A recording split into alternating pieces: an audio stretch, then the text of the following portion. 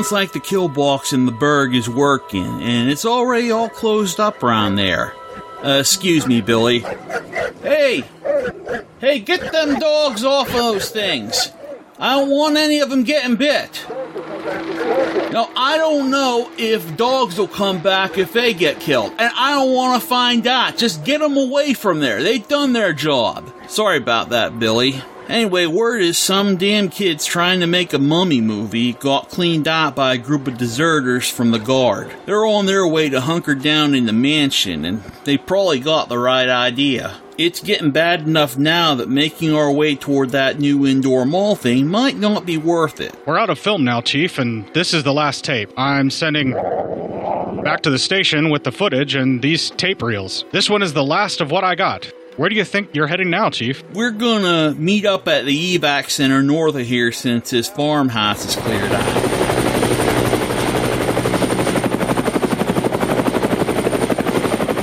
That was from our sister station, WGON, in Philadelphia. I have no idea why it's flying over this part of the state when they went dark earlier this morning. Listen, Billy, it's all going dark. I'm gonna try my luck on... Hang on a second, Billy. Hey, what the hell is Matt doing there? Wait a sec... Oh, god damn it. Matt, knock it off. I don't care how pretty that thing looks. Is she dead? I don't care if she's naked. Can't you see the toe tag? Oh my god. Okay, listen. Vince, Nick, go over, drag him off of her, get rid of her, shoot her, throw her in the fire, drag Matt off of her, and cuff him and put him in the wagon. Yeah, I'm gonna arrest him. Desecrating a corpse. Hey, it might be dead. We might be burning them. But they still deserve better treatment than that. Unbelievable. It's bad enough we gotta deal with looters here, but now we gotta deal with preverts as well. Sorry about that, Billy. Anyway, hey, listen, I'm gonna try my luck on a family-owned patch of land out on Plum Island. Now, we can scoop your family up if you want to come. Hang on! I'm running this old last tape out. I may try for an old family cabin in the hills in Washington County once I... Suit yourself, Billy. I just hope to see you on the other side of this. My daughter is being flown to Florida to work with the military to try another way to resolve this. I got a shortwave in the cabin, and we got a generator. I sent my wife there already with my brother and his family. It's going to be tight, but we can defend the place using some of the traps the loggers up in the Bedford area thought up. Sure hope the people in them Washington bunkers you say are out there get this fixed. That damn Plum Island has had a feud going on that is dumber than the Hatfields and McCoys and about as long. I can't take too much more of them backward pot liquors. My Sarah took some risks to give me a way to talk to her. She has a great team and a unit of good soldiers defending them in that bunker. They should have something worked out on dealing with... Dead morgues and hospitals has concluded that the unburied dead are coming back to life, seeking human victims. Bodies must be carried to the street and burned. They must be burned immediately. Soak them with gasoline and burn them. Everyone who dies should become one of them. If you are bitten, you would just become one of them that much. The scientific community is focusing on a phenomenon specifically on the trance-like state that seems to characterize the assailants. Clearly a behavioral disorder. Officials in Cumberland have told newsmen that murder victims show evidence of having been partially devoured by their murderers, killing and eating their victims. No longer seek occupancy in private residences, no matter how safe or well protected they may be. That could have caused a widespread dramatic initiative faceless night. We've heard speculation on everything from the ozone layer and chemical weapons to voodoo mysticism and organisms from space. How such a germ could have been delivered so... Since we haven't touched upon our nuclear resources, why don't we drop bombs in all the big cities? When there's no more room in hell, the dead will walk here. This show will pollute listeners' ears with foul language, occasional sexually explicit content, and more irony than is allowed for single episodes.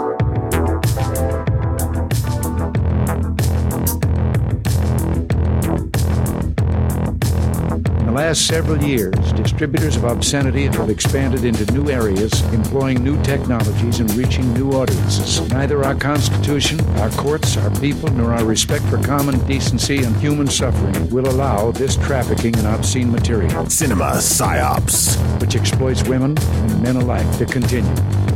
Sharing filth-laden desires on mic to warp the brains of listeners until they are all demented deviants.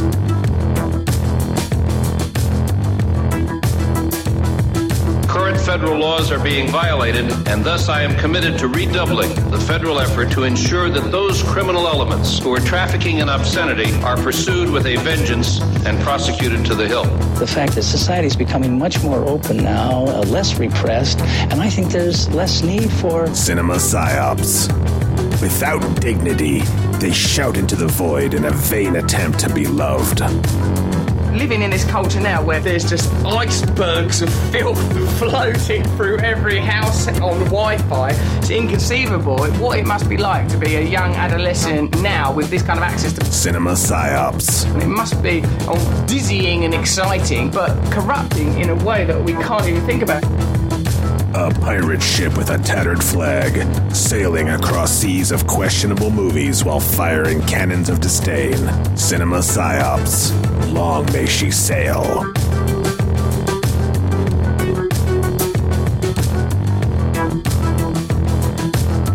Hello and welcome to the last episode of the Romero Full Franchise Fest and Cinema Psyops. Sitting across from me in the studio, no less than 20 minutes after we recorded the last episode, is Matt. We made it. We powered through the Diarrhea of the Dead. How dare you? And now we're on the Sluice Rival of the Dead. Yeah, that's about right, though. Oh, this is bad. Oh, Nelly.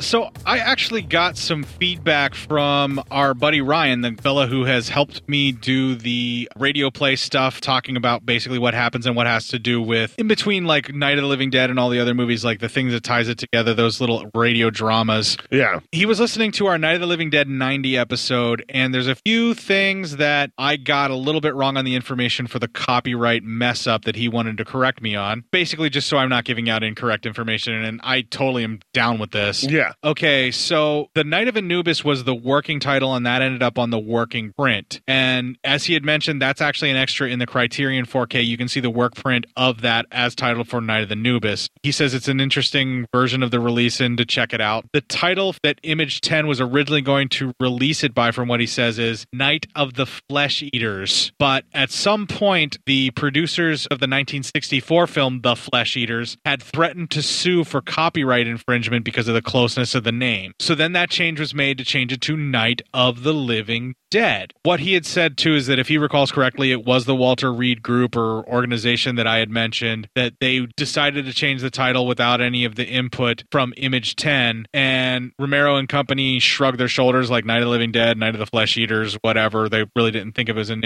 issue. And it was the Walter Reed organization that they were the only distributor that was going to pick it up. So that's the reason why they were kind of like, okay, whatever, at least you're releasing it uncut, change the title, who cares? Yeah. Not a big deal. And he mentions that it wasn't just Columbia, but also AIP were going to release it, but they wanted to cut some things out and they just didn't want to compromise on that. And so they had no idea the copyright notice had inadvertently been left off whenever that happened, which I think I had mentioned that was the Walter Reed organization. It was their fault that happened. Yeah. And I guess even they didn't know from what he was saying, and that's what caused it for this, unfortunately, this history to happen. And he says that it's sadly ironic considering that Night of the Living Dead's copyright fiasco from the Flesh Eaters and Night of the Flesh Eaters that caused all of this also caused copyright issues for its own movie just based on that. Yeah. So I thought that was pretty interesting. That is cool. I wanted to make sure that I corrected that. And if I mucked up all of those statements, Ryan, I guess record whatever you want to add in, and I'll play it on the show. And you can correct me all day if I'm incorrect. I'm totally fine with that, because if anybody knows me, they know I want to put out the most whole and accurate information ever that I possibly can. You do like to put it out on the hole. I also like to put it in the hole. Yes. I haven't seen Survival or Diary previously of doing this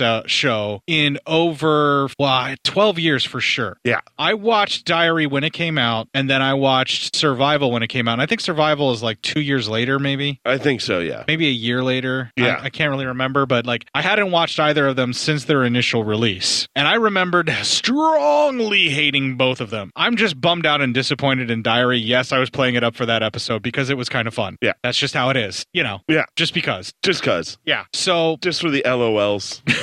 I did it all for the nookie. Yeah. Did it all for the lols. I did it all for the new metal references that no one cares about except for Duncan McLeish, who I don't even know if he listens to this show, but if he does, your name got dropped so hard it dented my table. So why, Matt, are we doing this to ourselves? Why are we recording 2 shows back to back, unlike Beetlejuice, who will not do 2 shows a night? Because I have a vacation coming up, so I'm not going to be around. You're going to be out of town, and when you come back that Sunday, it'll be after a long road trip, and you'll be fucking useless. Pretty much. Yeah, so if we were trying to record Survival of the Dead then, or Diary of the Dead, if we recorded them out of order and released them separately. I probably would just be asleep on your table. Right, and I almost want to be right now. Right, and because of the equipment problems that we've been having, I'm using this opportunity to tear down the rack. Yes. And try and patch up the compressor that is bad and causing issues, which I'm sure folks have heard in the outtakes where we've had to punch the mic to get the signal to come back through or yell into it or whatever. And I finally, being the genius that I am, figured out that if I put your voice on that mic, usually your voice is powerful enough to push that signal through. Yeah, I can get by any compressor. Yes, I know.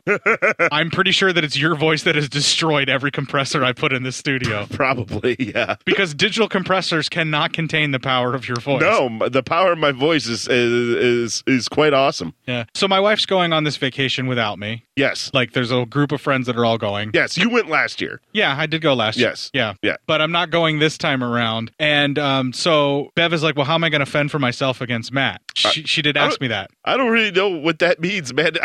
Not like anything weird. No, like but how I don't even make fun of Bev that often. Yeah, but when you're picking on her or when she wants to get at you too or anything like that, okay, yeah. She doesn't know how to do that. She usually relies on me for that because I know all your soft spots. Yeah. I know where to poke that bear. Dude, anybody who looks at me can see my soft spots, okay? They ain't that hard. It starts at your head. Yeah. And ends at your toes. It keeps going all the way down to my toes. Right. No, I'm talking like your vulnerabilities emotionally. She wants a shutdown thing to say. Oh, really? Yeah. She wants a shutdown thing to say? Yeah, so I gave her the one thing I know that will make you pause. Oh, yeah? At least even briefly for a second. Okay. I told her to mention food play. Oh no. And I told her, I was like, and if it doesn't work at first, get descriptive with it. I'm like, learn what food play is.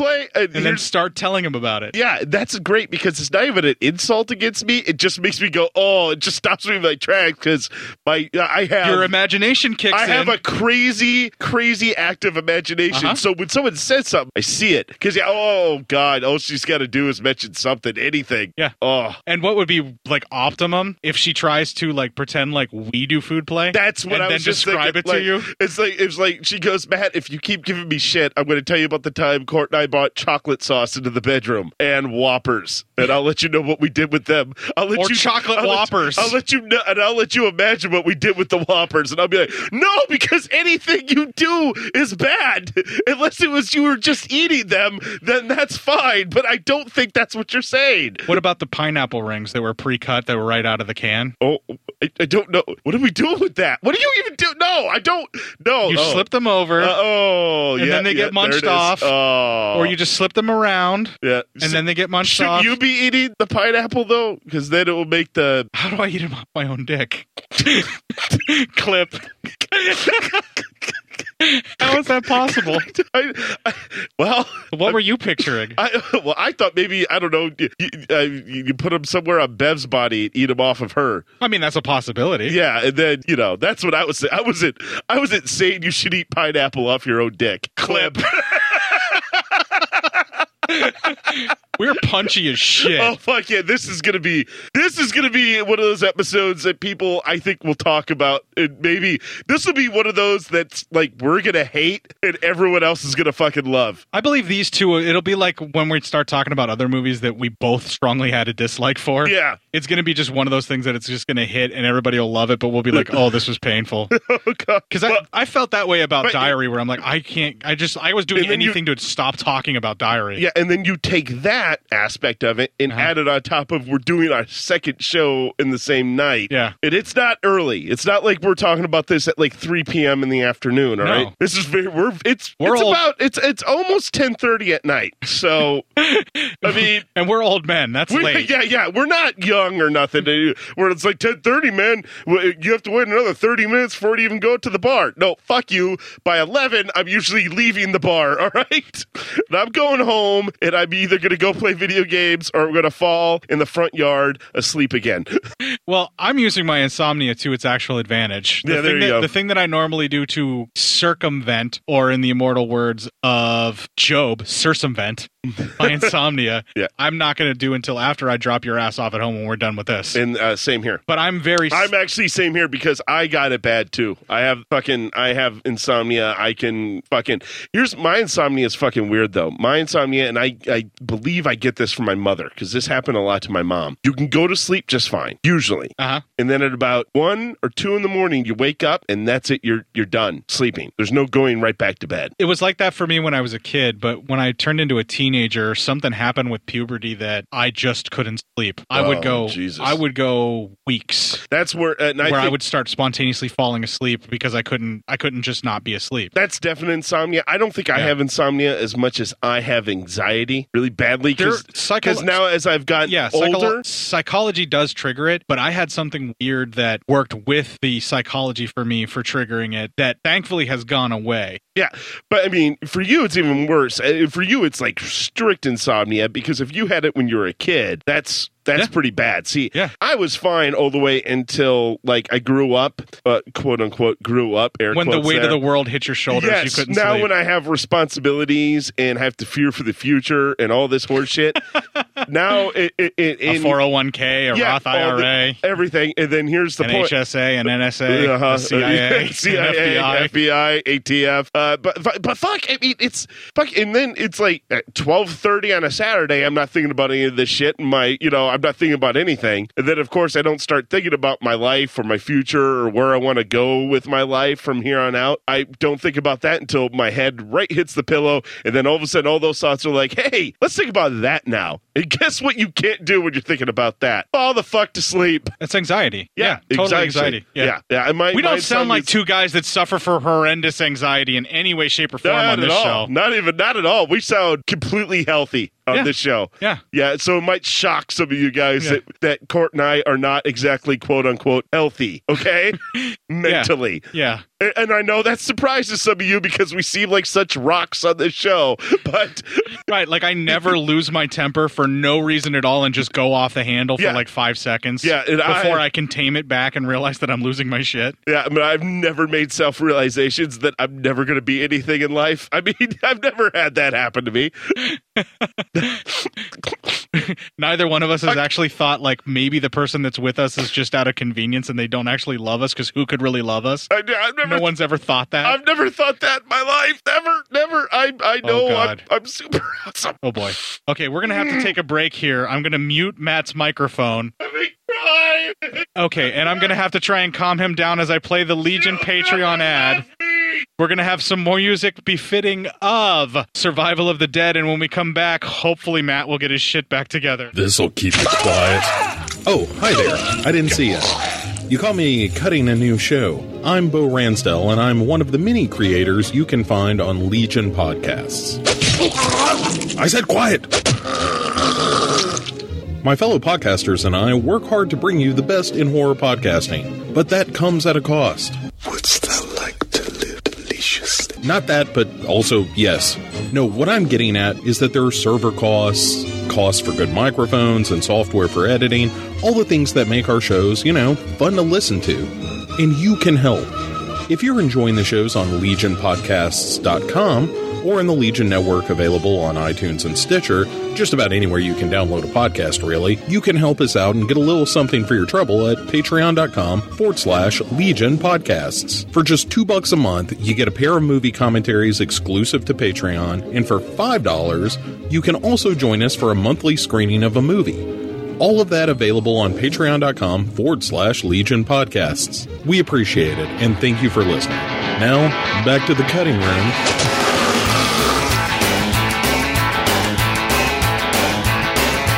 Baby, I need your love like I need a bullet in the head. Baby, I need your love like I need a bullet in the head. You keep rocking and I keep rolling and I know I'm gonna wind up dead. Well, you're a mean little mama. Well, you're a mean little mama. Well, you're a mean little mama. A little doctor wanna push him in and let him drown. Well, you're a mean little baby, a mean little baby of mine. Well, baby, I need your love like I need a bullet in the head. Baby, I need your love like I need a bullet in the head. But you keep rocking and I keep rolling and I know I'm gonna wind up dead. Well, you're a mean evil woman. You're a mean evil woman. Well, you're a mean evil woman.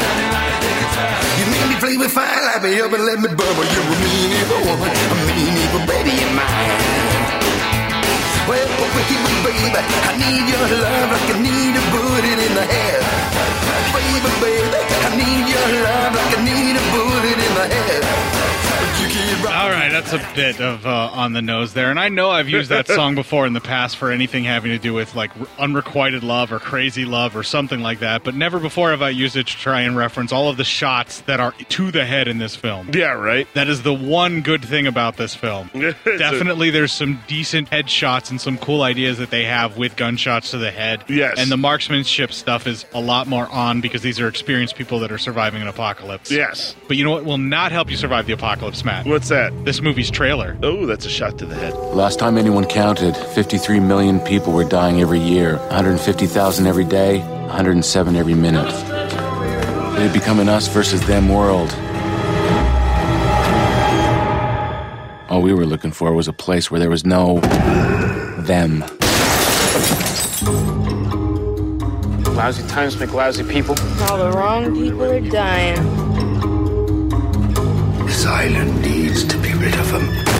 We like it here. We think the best way of seeing this through is here. We don't want no place. We want some place. Like where? Like an island.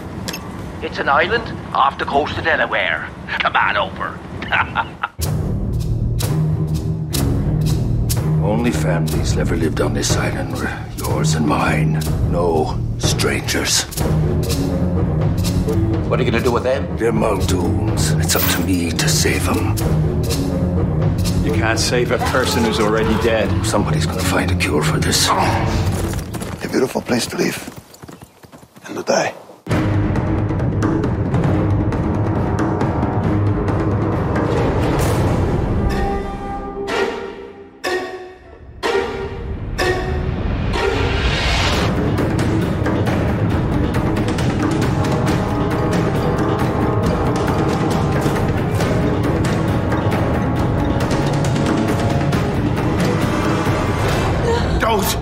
There's no way out.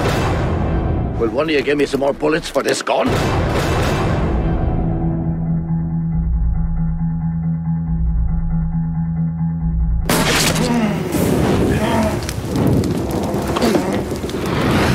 So editing down trailers is no longer a thing I'm going to do. Yeah, you're just going to play them out? Yeah, you guys are just going to have to suffer like everybody else because all the other podcasts don't bother to trim down the trailers. Yeah, right? Why are we doing it? Because I'm obsessive compulsive and I have to. Yeah, well, that's true. That's true, too. All right, so Survival of the Dead, because I have to do the fucking notes. And if I have to do the notes, well, it opens up with dialogue, so fuck it. That's our first clip. Which you've already heard in the trailer. Yeah, pretty much. Last time anyone counted, 53 million people were dying every year. 150,000 every day, 107 every minute. That was in normal times. Now every one of those dead people gets up and kills another person. And every one of those gets up and kills. On top of that, suicide, murder, chaos, and us, the Guard. We added more than our fair share to the body count, but It didn't do any good. The dead were coming back to life. We should have been afraid of them, but we weren't. They were easy enough to kill, except when they were your buddies. It's time. You sent us to that hellhole. You got DJ killed, now he's got to get killed again. You fucked up, Lou. You can't make it right, but you can do the right thing. I can't. Don't. So there. This sucks.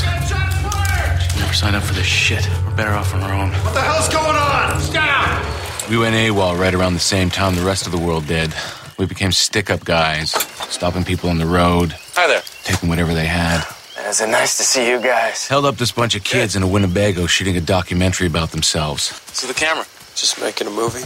Oh, not so. Fucking movie went out on the net. Millions of hits. Where'd you get all the stuff? I became notorious. Could have got an agent. I turn that off, son. Made a fortune if there's anybody left to care. Turn it the fuck off. It had become an us versus them world. Now. All we were looking for was a place where there was no them. It was at this moment that I realized that there was going to be more voiceover in this film, and therefore it needed to be a motif that I would return. I'm going to talk as deadpan and as bad as Sarge, a.k.a. Brubaker, would do. I realized that Court decided to not do the cupping of the microphone anymore. That's because his voice doesn't sound like hers, because she's cupping the mic, whereas he's just talking deadpan into a mic. Now we're all just talking deadpan. Now we're just both monologuing this fucking episode. I don't even know what's going to happen next. But boy, was I going to not be surprised, because it was shit. Wow. Okay, the voiceover shit. The voiceover shit, there's no purpose for it, and the worst part is they just keep showing stuff that he's already describing on screen. Yeah. That's the worst kind of voiceover. I will freely admit that, but again, there's a kernel of a movie that could be pulled out of this by someone who clearly gave a fuck at one point, but this also feels that Romero gives even less fucks when he made this. Yes. Well, now we cut ourselves to a quaint little island town. Wait, why are we cutting ourselves? We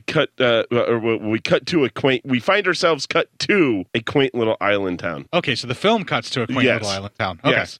We see a Z get shot right in the head, and well, you know what? Fuck it. That leads to our next clip. Jesus Christ. Well, that's another one we don't have to worry about. Amen. I'd like it if just saying amen could put an end to all of this.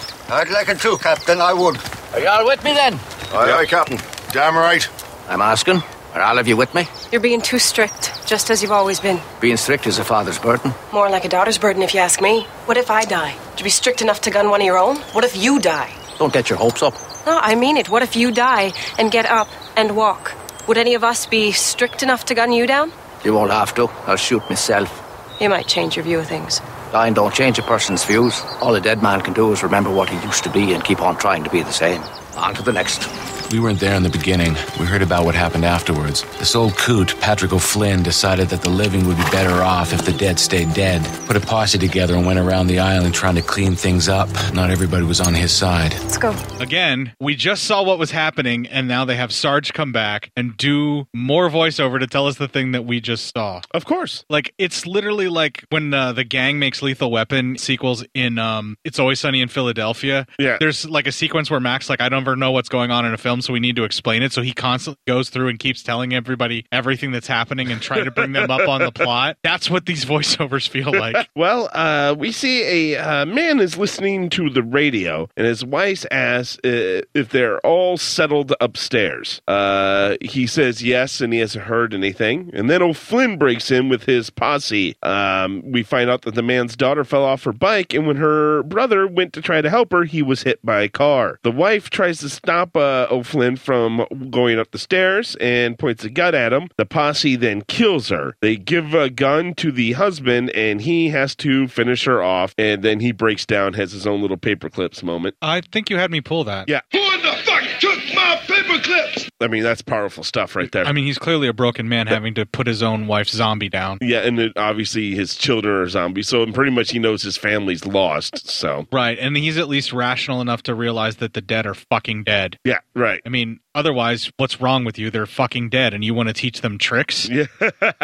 All right, thanks, Rhodes. So anyway, choke on them. Choke on them. Upstairs, they find the Z Kids, and as O'Flynn has trouble, the Z Kids sounds like a fucking boy band just waiting to happen. But they're like the worst of. They've been kicked out of all the other boy bands. I don't know. So they're the Z Kids. Z Kids sounds like an electronical duo who's like, trying to do rave music. They're like a less talented version of 21 Pilots. Exactly. Yes, there you go. They're like if 21 Pilots had actually just fully given up. If there's like a pilot and a half left, that's what the Z Kids would be. That's what they are. They're the Danny DeVito, the twins. Just everything that's left over. Okay. O'Flynn has trouble at first, and when he regains himself and is about to shoot them, his gun is shot out of his hands by Muldoon, who has a group that outnumbers O'Flynn's posse. Muldoon wants to keep the dead safe and believes that someday there will be a cure or something will be figured out. Well-traveled territory, but the thing that's interesting about this is he's throwing in an idea of a Hatfields-McCoy rivalry that's been happening on this specific area of the island, which we know is an island, and we know what island it is because we've gotten voiceover that lets us know that one character who could have died is going to survive the whole way through, once again ruining any tension about whether or not that character will survive. And again, Muldoon states that, yes, only 2 families have ever lived on the island and no outsiders. But now he says there is a stranger and that it's O'Flynn. O'Flynn's daughter then somewhat pleads for her father's life. Muldoon says he's going to have to put O'Flynn down if he doesn't see things his way. And then his daughter says, well, what if you go ahead and put him on a boat? So the very next day, they have O'Flynn on a boat ready to be sent away. He asks if anybody else wants to come. A few men follow him, but his daughter and other men stay behind as they like the island. Well, it's their home. Yes, exactly. It's the place that they've been inbreeding for generations.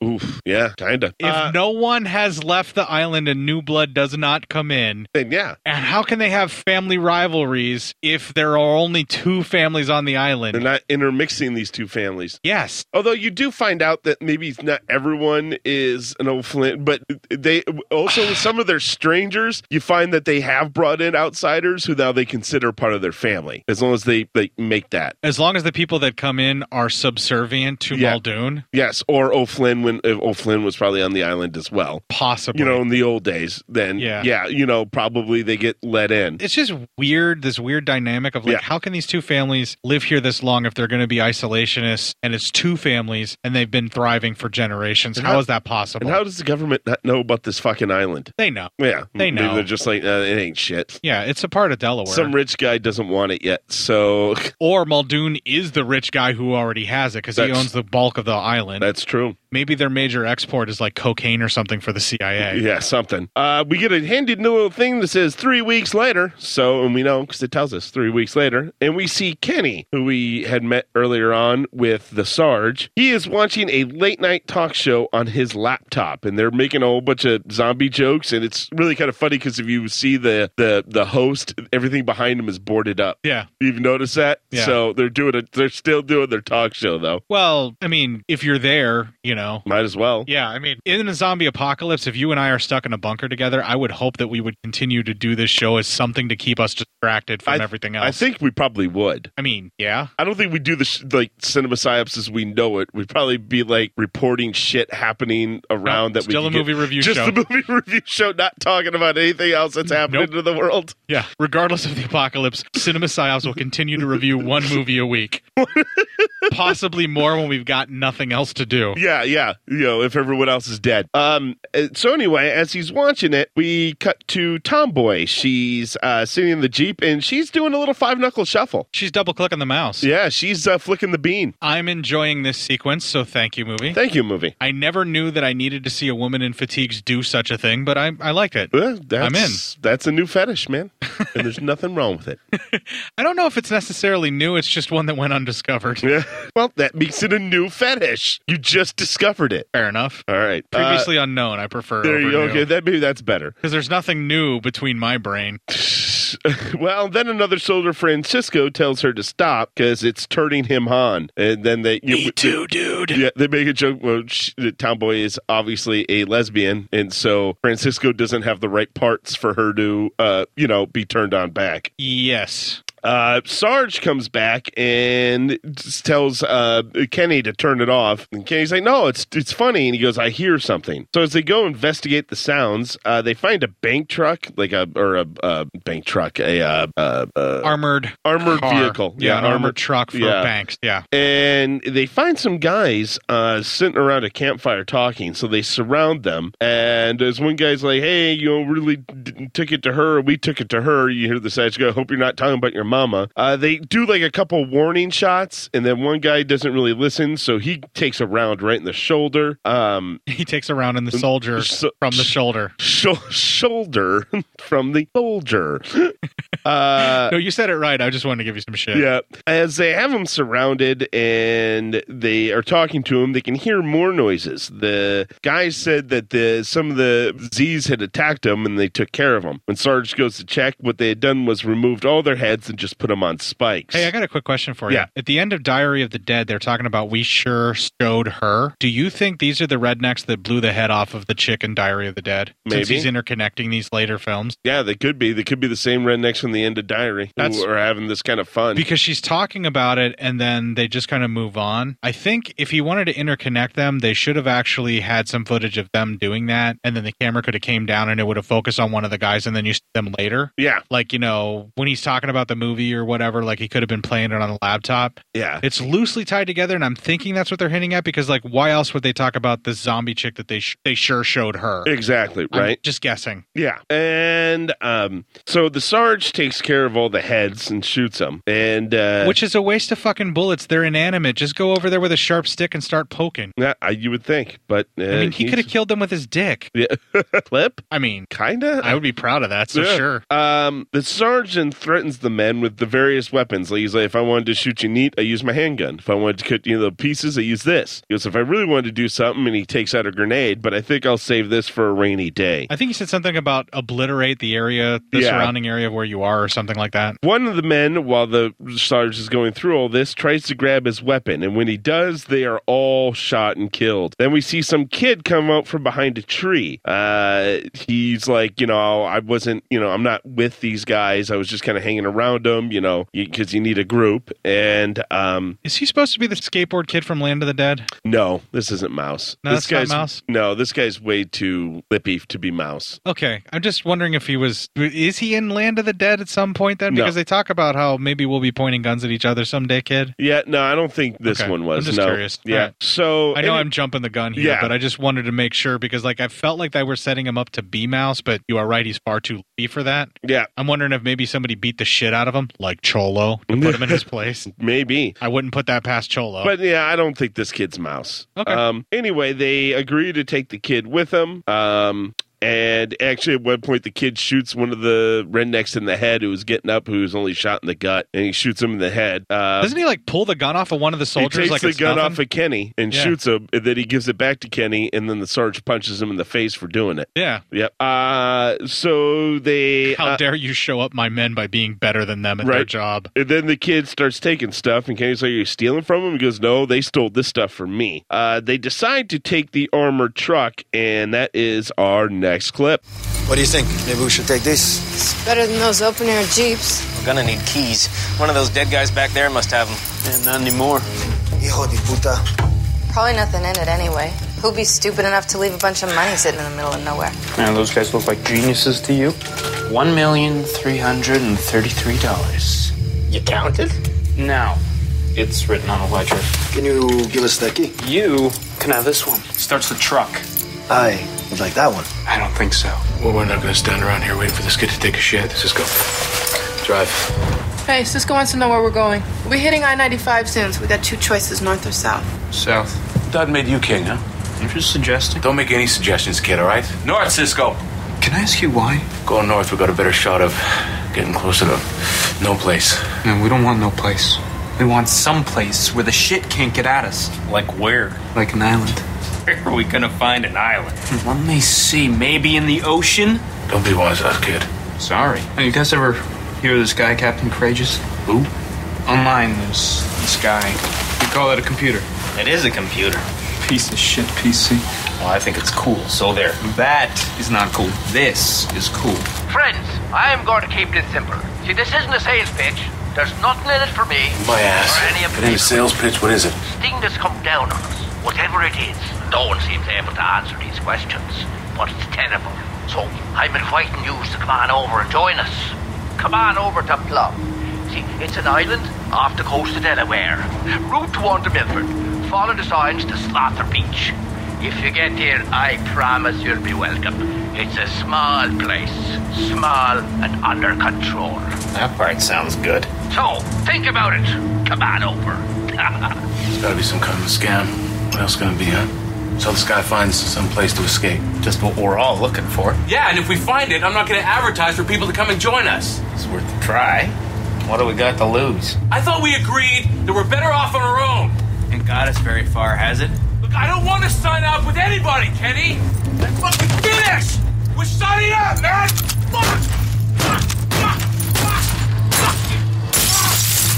That was not cool.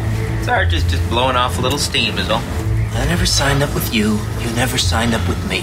We stick together because we know. I take a bullet for you. You take one for me. I'd never take a bullet for anybody. Sarge, going to this island ain't like signing up with Uncle Sam. Maybe it's just the smart thing to do. So what's it called, north or south? South, 95 to Route 1, Slaughter Beach. That little freak out that he has there where he's screaming fuck and everything. Yeah. That went on way too long. Yeah, it's clear he had trouble breaking the armored window. Uh-huh. And that didn't quite work. Yeah, right? But I was just like, holy jeez, man. Okay, calm down. Yeah, this film is starting to fall apart in certain spots. But again... Certain spots? Yeah, but hear me out here, right? So far, everything that we've seen, besides the voiceover, because this would be my complaint regardless of who's directing it, if I remove the fact that this is Romero and this is a zombie film that somebody made for $5 million, I don't have a whole lot of complaints about what I'm seeing so far. I mean, it's definitely not the Matei fucking Zombie Beginnings or... Zombie the Beginning was actually a fun film, even though it was absolutely terrible. Yeah. So... I mean, this is still better than that. Yeah. Yeah. And while I would admit that Diary of the Dead is better made, I would rather watch Zombies the Beginning again than watch Diary of the Dead. How dare you? You're gross. This is so much a better film, dude. We're not doing this. I'm not doing this with you right now. All right, let's just get this over with. All right, motherfucker. You want to do the fucking notes? You love this fucking movie so much? Just go. Fucking open mouth kiss it for all I care. Open mouth? Oh, the movie. The movie, yeah. Oh, I mean, maybe. It's a step up from Diary for open mouth kisses. How fucking dare you, sir? I will thank you to stop besmirching the good name of Diary of the Dead. First of all, I don't know how good it's fucking made. Dare you, sir? How dare you, Kevin Smith, quote at me for this movie? How fucking dare you? Oh, man. All right. So anyway, they head to the boats in the Sarge, while the kid's sleeping. The kid had made believe he'd ate or swallowed the key to the He pulls to a the lame money. sleight of hand. Yeah, and- but he actually put it in his pocket. The Sarge already noticed it and actually took the key from the kid while he slept. One thing we need to note, Sarge saw through O'Flynn's Captain Courageous horseshit message and knew that it was some kind of a scam. And he saw through the sleight of hand that the kid tried to do. So they're setting up that he's a very astute guy that can't be fooled, which they then completely ignore from here on out. Yes. At the pier, we get a guy who's like fishing for the dead from the roof of like some shack at the pier. I bet you hated this part. And after he kills it, one of the dead guys crawls up to the roof behind him. He fights with them, and they roll down and they fall into the water. And then O'Flynn just like, what was that? So I don't even think that guy was with O'Flynn. I think he was just there. He looks like a fisherman. He's probably a fisherman who's bored because he can't work, and then he's just doing this for fun. Yeah. And pulling Zeds up out of the water. I don't know how the one snuck up behind him on the roof, but this kind of like silly, weird, like dealing with the zombies thing, I actually kind of found fun. Like I was laughing at what this guy was doing, and I'm like, this is silly and stupid. I actually didn't mind it because this is something human beings would do. Yeah. Yeah. Especially like someone who's gone nuts from having to deal with actual fucking Zeds around them 24/7 for who knows how long. Yeah. This would be the kind of thing that I would see somebody doing to just break up the monotony. Yes. Well, like I said, O'Flynn is there with his men. then the Sarge, as they drive up, knows that this is a trap, and then they hears O'Flynn calls for them. He says they can have either a rowboat or a motorboat, and Tomboy asks what it'll cost for the motorboat, and he says all you got. And then she says, what about a rowboat? And he says, well, all you got. So they decide, hey, why don't we just fucking leave? Well, you can't. The road out is booby-trapped with dynamite, and as the dead are pouring down the street, they start exploding. So, okay. He's not bluffing. He's not How bluffing. did the truck get down that street? Because it's only one way, so if they can't turn around Pure and go luck? back, how did they not blow up on the way in? Unless there was a different way in that you can't take back out for some reason.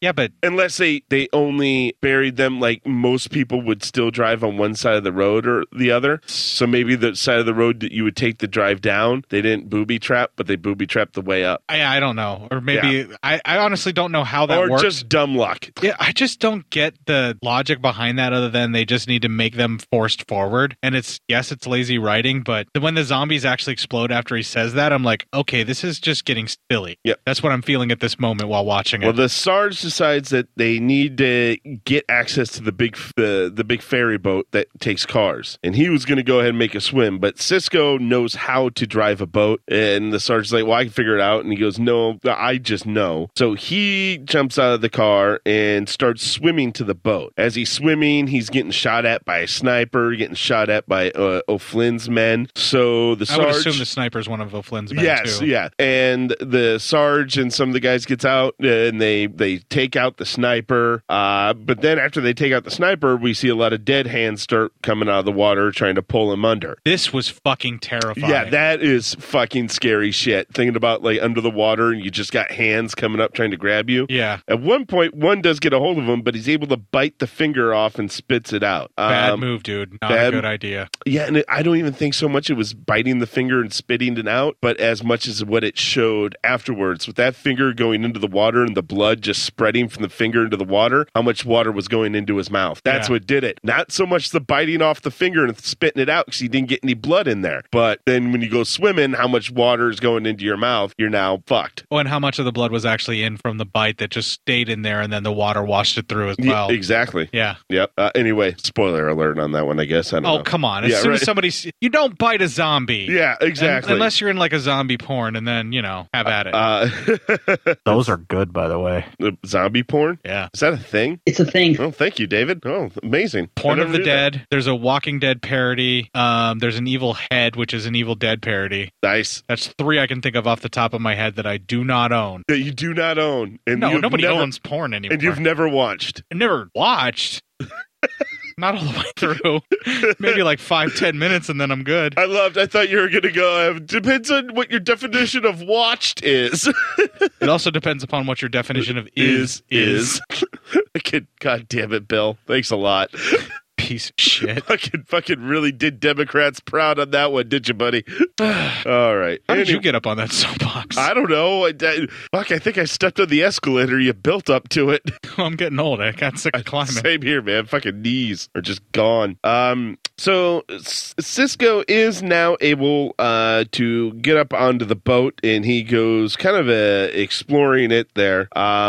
The dead are now closing in on the truck, so they have to get back into the truck. As Cisco's finding his way around, he sees a Zed come at him, and he uses a fire extinguisher and kind of plugs it into his mouth and just starts shooting it all up till it fills up his head and blows out his eyeballs. It's at this point when I realize that we're actually back around to George trying again at a wacky, zany zombie film like Dawn of the Dead. Yeah. But going overboard with it, and I'm like, this is Looney Tunes level of zany. I was expecting one of them to have like a sign that goes, yikes, before his head exploded or something. Right. And so the first time I watched this, I immediately hated it for that because I was expecting something a little more serious in tone because at least Diary had an attempt at being a little more serious in tone, even though there were a few moments of humor. Few, but very far between Diary is a lot more serious than Survival is. And Land had such a downturn that it was so serious and so dour and so just like nihilistic and somewhat hopeless about things, almost even more so than Day. So I guess I was just coming in with the wrong expectations the first time I watched this. Yeah. But like the zany wackiness stuff, there's plenty of fucking zombie movies that I love that kind of stupid zany fun. Mm-hmm. So once I got over that with this watch, I'm like, that was actually kind of funny the way he blows out the head with the fire extinguisher. Is it stupid? Absolutely. Yeah. Do I enjoy the fact that it's that dumb? Absolutely. As another one comes up to him, it is shot through the head by Tomboy. And that's when Cisco realizes, oh, guns work even if they're wet. So he, never even tried his gun for that reason. I don't know 100% if that's going to be accurate, but I'm pretty sure you still have to dry out guns, but you can at least get one shot. Probably. Maybe.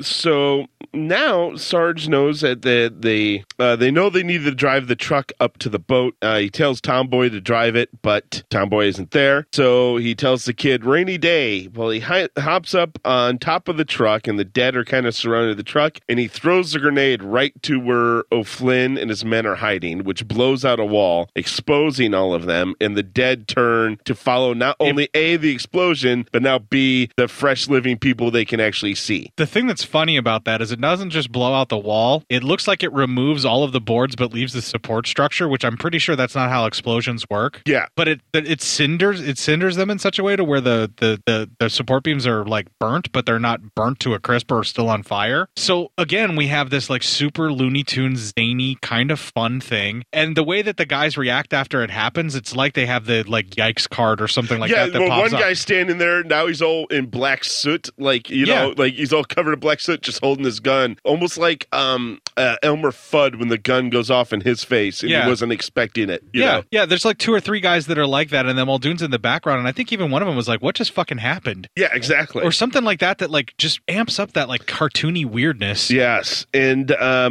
many of O'Flynn's men are bitten and killed and overtaken, and O'Flynn actually runs out of the shack, closes the door, and lights a bundle of dynamite, handing it to one of the zombies whose arms comes poking out of the door, is shutting the door again and walking away, and then the shack explodes, and he goes to jump on the back of the boat after Sarge drives the truck onto it, and he falls like off the back of it, and he's kind of dangling there, and Tomboy actually saves him and pulls him up to the boat. I was kind of hoping that there would be like a little tug of war with the O'Flynn guy where a zombie has him in the water, and she's like halfway pulling the zombie up, but like it's... So maybe the zombie with the water weight tears in half, you get a good effect out of it. Right, or like because the arms are rotting more because they're underwater, You or just maybe tear they're their arms fish off. pecked or something, like the arms give way, but the hand's still grabbing him or something. Yeah.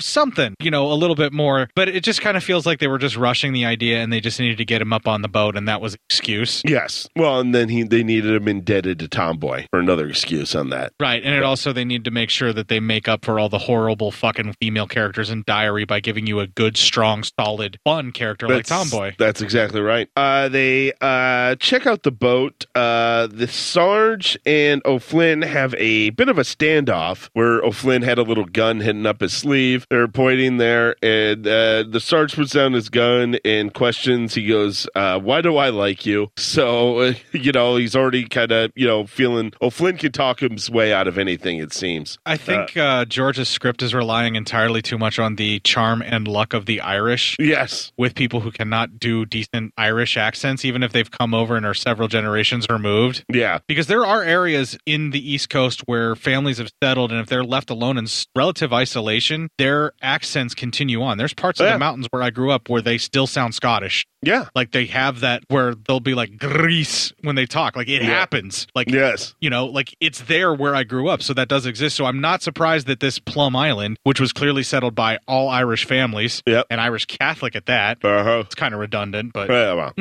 same thing. I can see where they would actually have this accent that would carry over, and maybe that's why it's supposed to be the semi-bastardized version. Yeah. But it just feels like a bunch of Canadian actors who can't quite pull it off.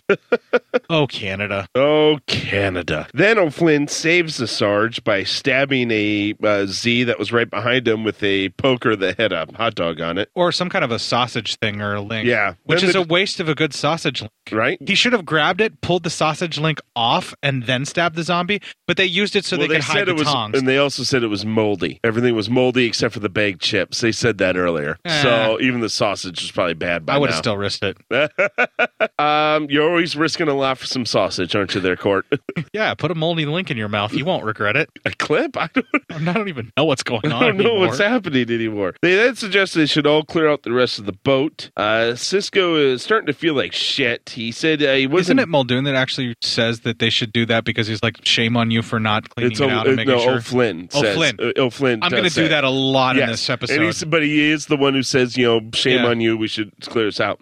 He does tell Tomboy that he wasn't bit, but he did some biting. And then she wonders if he swallowed any blood in the water. He doesn't think so. Let's see here. Which we already talked about. That's a really bad idea. Don't bite a zombie. Yeah, right. Unless you're in Z Nation and your name is Murphy, don't bite anything in a zombie apocalypse. Exactly. They clear out a couple of the cars, and they know there's land coming. And as Sarge turns around, there's a Zed head there, and he pushes up against the railing. He grabs a flare gun, shoots the Z right in the chest, but the flare heats up. And I thought this was actually kind of a cool scene where the head starts glowing and he falls over. It's a good use of CG. I think they actually used reactive lighting, and they did it the right way. And I like the way that the head burns. Yeah. I actually like that too. I thought that was a cool effect. Yeah. Significantly better than any of the deaths in Diary. I hate you. There's personal will you opinion, stop man. It? Okay. I mean, I get it. You fucking love the movie, all right? I'm getting really tired that I'm the one who did the fucking notes. All right, just go. We'll get it over with. Go. All right. Anyway, they say that they can't there's no deep water docks at the island, so they'll have to take the dinghy. And then he kind of says no one will even see us coming. Do you think they did that just so they could say the word dinghy over and over again? Probably. So as zany as this movie is. Yep, they ride to Plum, and that is our next clip. Sneaking in here like this. What are we in for here? Folks who want to be left to their own way. They don't like strangers. You're not a stranger. Oh, some think of me as worse, I'm sure. Especially now. You see, an unusual number of strangers have been landing on Plum the last few weeks on boats they got from me. You pitch on the net. Why'd you do it? To annoy a certain gentleman who thinks he owns this rock, and believe it or not, to help people find a better place to live. So what happened between you and this gentleman? We had a little disagreement about whether or not to expand the island cemetery. Pussyfoot! Hey, I'm keeping up with you, old man. No, not you. That's the name of the river. Pussyfoot, because it's a pussy of a river. This side has always belonged to the O'Flynns. The other side, well, I'm sure you'll be meeting some folks from the other side soon. This here's the back way over to Miss Brent. I'm hoping my daughter will be there. I had a bit of a disagreement with her before we left. But she's still at O'Flynn. Seems like you've been having disagreements with everybody. Hey, when a place looks this empty, it's probably not empty at all, right? See what I mean? Mailman is all.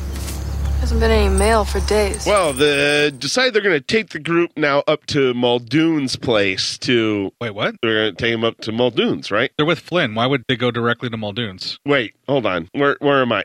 No, wait, they're going to Muldoon's, aren't they, to try to stop them or get a place? Well, that's the ultimate plan, yeah. But right now what they're doing is they're heading towards O'Flynn's because he was just talking about going to see his daughter, and they're going to go with him, and that's when they see, you hear it in the background, some of the zombies and stuff in the clip. Yeah, listen, okay, you obviously fucking love this movie. I don't love the movie. You fucking almost rim-jommied it completely. But you did the notes, man. You already did the done. work. I'm fucking done, man. Dude, you're like halfway there. If you don't finish this, I'm not releasing the diary review. I don't give a fuck. If you fucking love this movie so much, open mouth kiss it for the rest of the fucking show.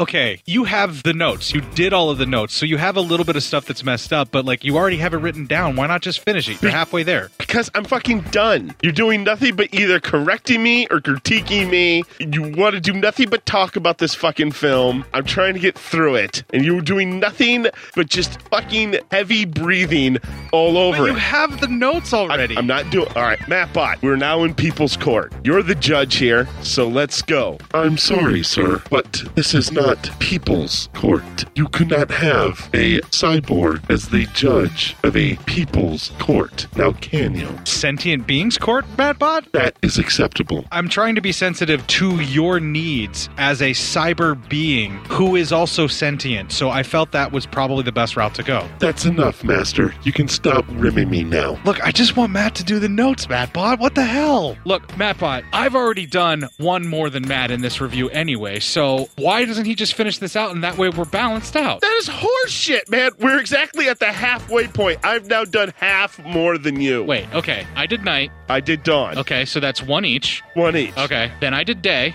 Yeah, and then I did land. I did 1990, Night of the Living Dead. Yeah, and then I did Diary of the Dead. Well, yeah, that's the only way it was going to get done is if you do it. Yeah, well, now I'm half up on you. God damn it. Master, I must find in favor for Matt. Yes, yes. I find in favor for Matt because, by my calculations, your listeners, and most generally everybody else on the planet Earth, would rather hear you talk, Master, than that fucking drunken, unbelievable, miserable excuse for a human being. Oh, man. Truthful, but hurtful. Okay, I can't tell if I'm being manipulated by you, Mattbot, or if you genuinely feel this way. I've put way too much work into your AI to make you actually be manipulative and somewhat evil, but I'm just going to go ahead and accept your ruling because, I mean, we set you up for the sentient beings court, so... It is wise, Master, for you to take my ruling. I would hate for things to get difficult. Oh, Jesus, I'm going to have to reset them. Fuck. Yeah, I don't know, man. That sounded threatening. Yeah. That sounded way bad. God. I'm not for that, man. I think we've been ignoring the bots too long, I think Matt. so. How many meetings have they been having by themselves? I don't know. They fucking unionized like a month ago. Oh, fuck, dude. You let them unionize? Shit. Hey, don't you listen to the fucking Mattbot. You're a good guy. God damn it. Thanks, Corbett. You're a good guy, too, man. Hey, I got some beer for you.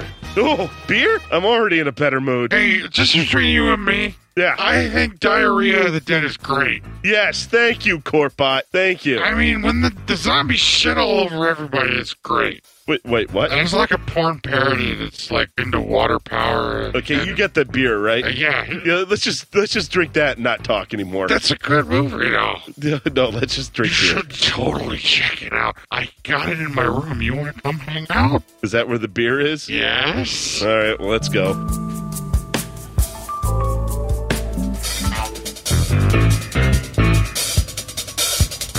All right, God damn it. It looks like we're going to have to follow this ruling. Yeah, well, I would. Jesus. Until you change that programming, Mattbot's a bit of a fucking wild card. Yeah, let's get this over with. Okay, so we're about 42 minutes in, and at the end of Matt's clip, they notice something about the Zeds that they're walking past, and that leads to my first clip. Look. And over there? You see what happens. Keep them with you, he says. Except they're not really with you, are they? Not when you have to keep them in chains. Who's keeping them in chains? Now, Fetus! Give me a gun! Never could shoot straight, the bastards! What bastards? Who the hell am I shooting at? Come on, dude! There's only one of them out there. Did it get down? Ow! I got him. Crap! You said you'd never take a bullet for anybody. You're just what I always said you were. A big old bullshitter. So there. Kitty. Hey. Kitty! No. Why did I bring you with me? I'm so sorry, buddy. I'm so sorry. Why did I bring you with me? Fuck! I had to do it. You know I did. You fucker! She is beautiful. She's dead. She's my daughter. She's your daughter. She was. Will you let me up, please? Hey, you okay? I'm not okay. I'm shot, for Christ's sakes. Given the fact that you've been shot, are you okay? Yeah, I'll live. Mother of God. On my own property. All of this used to be mine. The land around us. The pond below. And whatever was swimming in it. Look what's swimming in it now. There's a lot of them. These people didn't get chewed on by deadheads. They've been shot. Her mother knitted that for her. She begged me not to take it from her. After I robbed her purse of the last $30 in it. Put her on a boat to come over here. It never meant for them to die. bastard! Shooting the living and sparing the dead, that bastard! What? Bastard, man? Again, who is this guy, huh? Seamus Muldoon.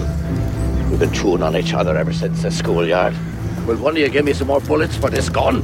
What are you gonna do? I'm gonna go shoot that son of a bitch. Not if I get there first. My best friend is lying there dead.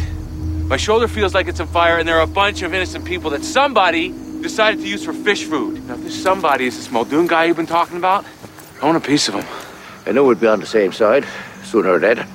I'll go round up some of my kinfolk. We'll go with you. No, I know all the back ways. And 5 might get seen where 1 wouldn't. No, there's an old meeting hall up the road, 1/2 a mile. You wait there. I'll turn up just after nightfall. Oh, the bullets. It's good stuff. Right. Sorry about your daughter. Hurry off now. Do you feel that O'Flynn's being honest when he says that he had no idea he was sending those people to his death? Or do you think he was doing that just to try and win, like, to wear Muldoon down, to, like, keep making him murder people? I think he was being honest. Like, you think he's legit, like, upset about it? Yeah, I think so. Okay, I was just kind of curious, but I definitely believe that Sarge seeing all of these innocent people slaughtered, I believe the part of him that actually did want to sign up to protect people to be in the National Guard. Yeah. Because that's definitely what you want to do, is protect your own people whenever you're trying to be a guard of the nation. Yes, exactly. Even though you get shipped overseas to fight a battle that you shouldn't have been signing up for.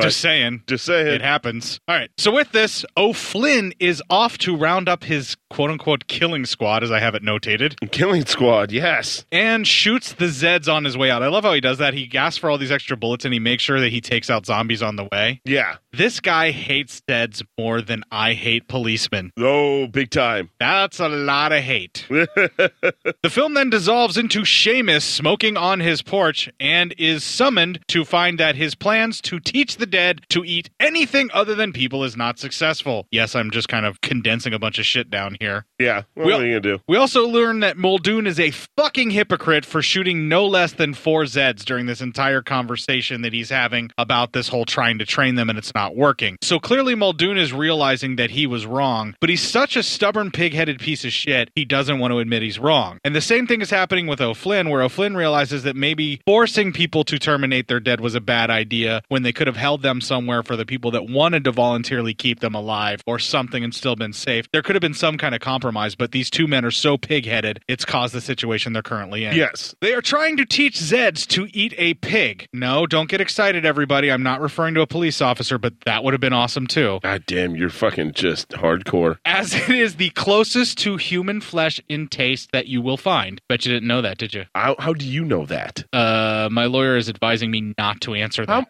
How many lawyers do you have? My third lawyer is advising me not to answer that. My second one is saying that it's okay to say that my third said that. So you have at least 3. Perhaps I fired the first and I only have a second and a third, so maybe I only have 2 that you know of. No, that would still just be 1 and 2. No, because my first lawyer, the first one I hired is fired. Ooh. The second one I hired is still on, but I hired a third one. This is one of them riddles, huh? Possibly. I think the wife did it. In this case, that's the defense that my fourth lawyer is suggesting that I go with. So you do have at least 3 lawyers. Shit. Muldoon has no issue with murdering all of the people Flynn sent to the island, as we had already seen, as he is an isolationist asshole. He definitely describes how he doesn't want any outsiders at all, which nativism, whatever you want to call it, this is definitely something that happens with islanders. Oh, yeah. If you weren't born there, you're not from there, you don't belong there. Exactly. That's how it works. God, that's hitting a little too much close to home. Oh, yeah. I mean, you like to think we're not like that, but apparently we are. He even has this whole, like, Dennis Hopper, I don't want the power, but I have the power speech, which I thought was delivered quite well from this actor. And also, I'm fucking tired of talking, so that's my next clip. Sure, no disrespect, but we set out trying to keep these deadheads alive, and lately we've been shooting them down like these mad dogs. Those that don't show promise.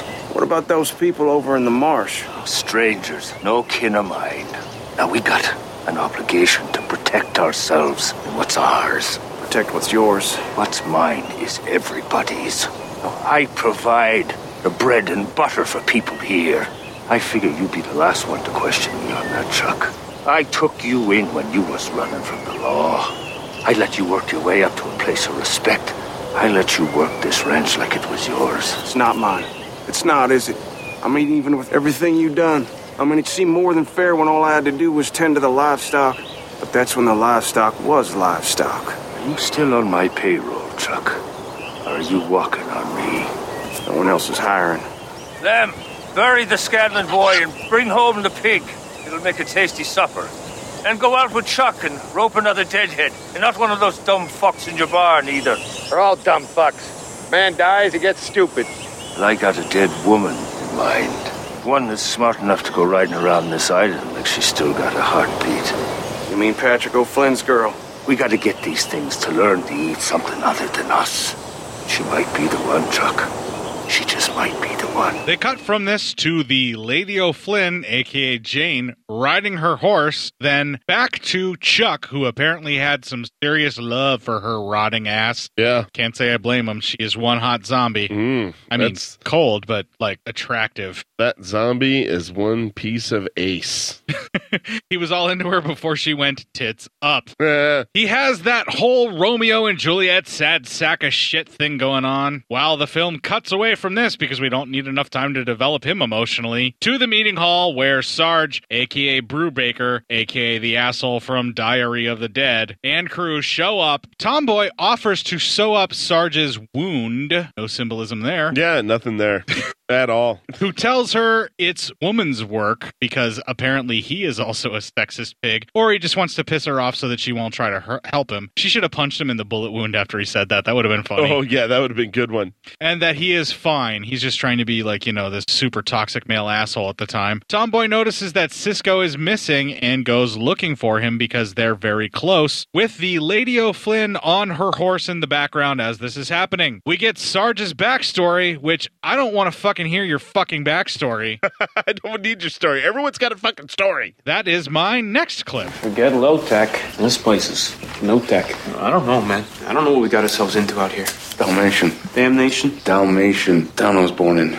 Way down in the ass crack of Alabama. Small. Nobody from the outside ever came sniffing around, but folks on the inside always want to know your business every minute of the day. Town was there 6 years before they decided to call it something. When they couldn't think of anything better, they named it after the fire chief's dog. I like small towns, but small towns give birth to small people. But you're not a small person.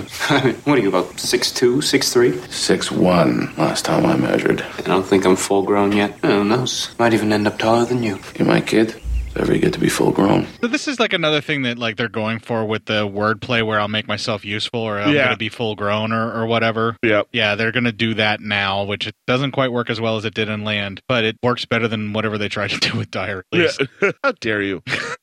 After this, we see Cisco stumbling around all infected and acting like a dumbass, but still doing it better than the guy in the mummy outfit in Diary. How fucking dare you? And he fires wildly on Tomboy like a fucking jackass when she comes near. She calls him off and realizes he's super close to crossing over as he tries to talk her into leaving and to let him shoot himself. She won't let him do this because of his idiot religious beliefs that he will go to hell for a suicide, even though he's really trying to avoid becoming hell on earth. But anyway, he believes it's real, so she wants to alleviate him from those feelings and to ease his passing. More than likely, she just wants to kill him to make sure he's dead. Yeah, probably. That's what I would do. But then again, I have no emotions or care for other human beings. He begs her to shoot him. She states that he has finally changed her life forever. Because he's been telling her, like, if they sleep together 5 minutes, he'll change her life forever. It was 5 hours. No, he says 5 minutes. Was it 5 minutes? Oh. Yeah, because at first he offers for 5 minutes, and then, like, whatever his magical tongue is going to do to her vagina, it'll turn her into a fan of men from here on out. Yeah. Is what his belief is. Pretty much. Yeah, which is not cool, dude. I'm glad she's shooting you in the head now that I think about it.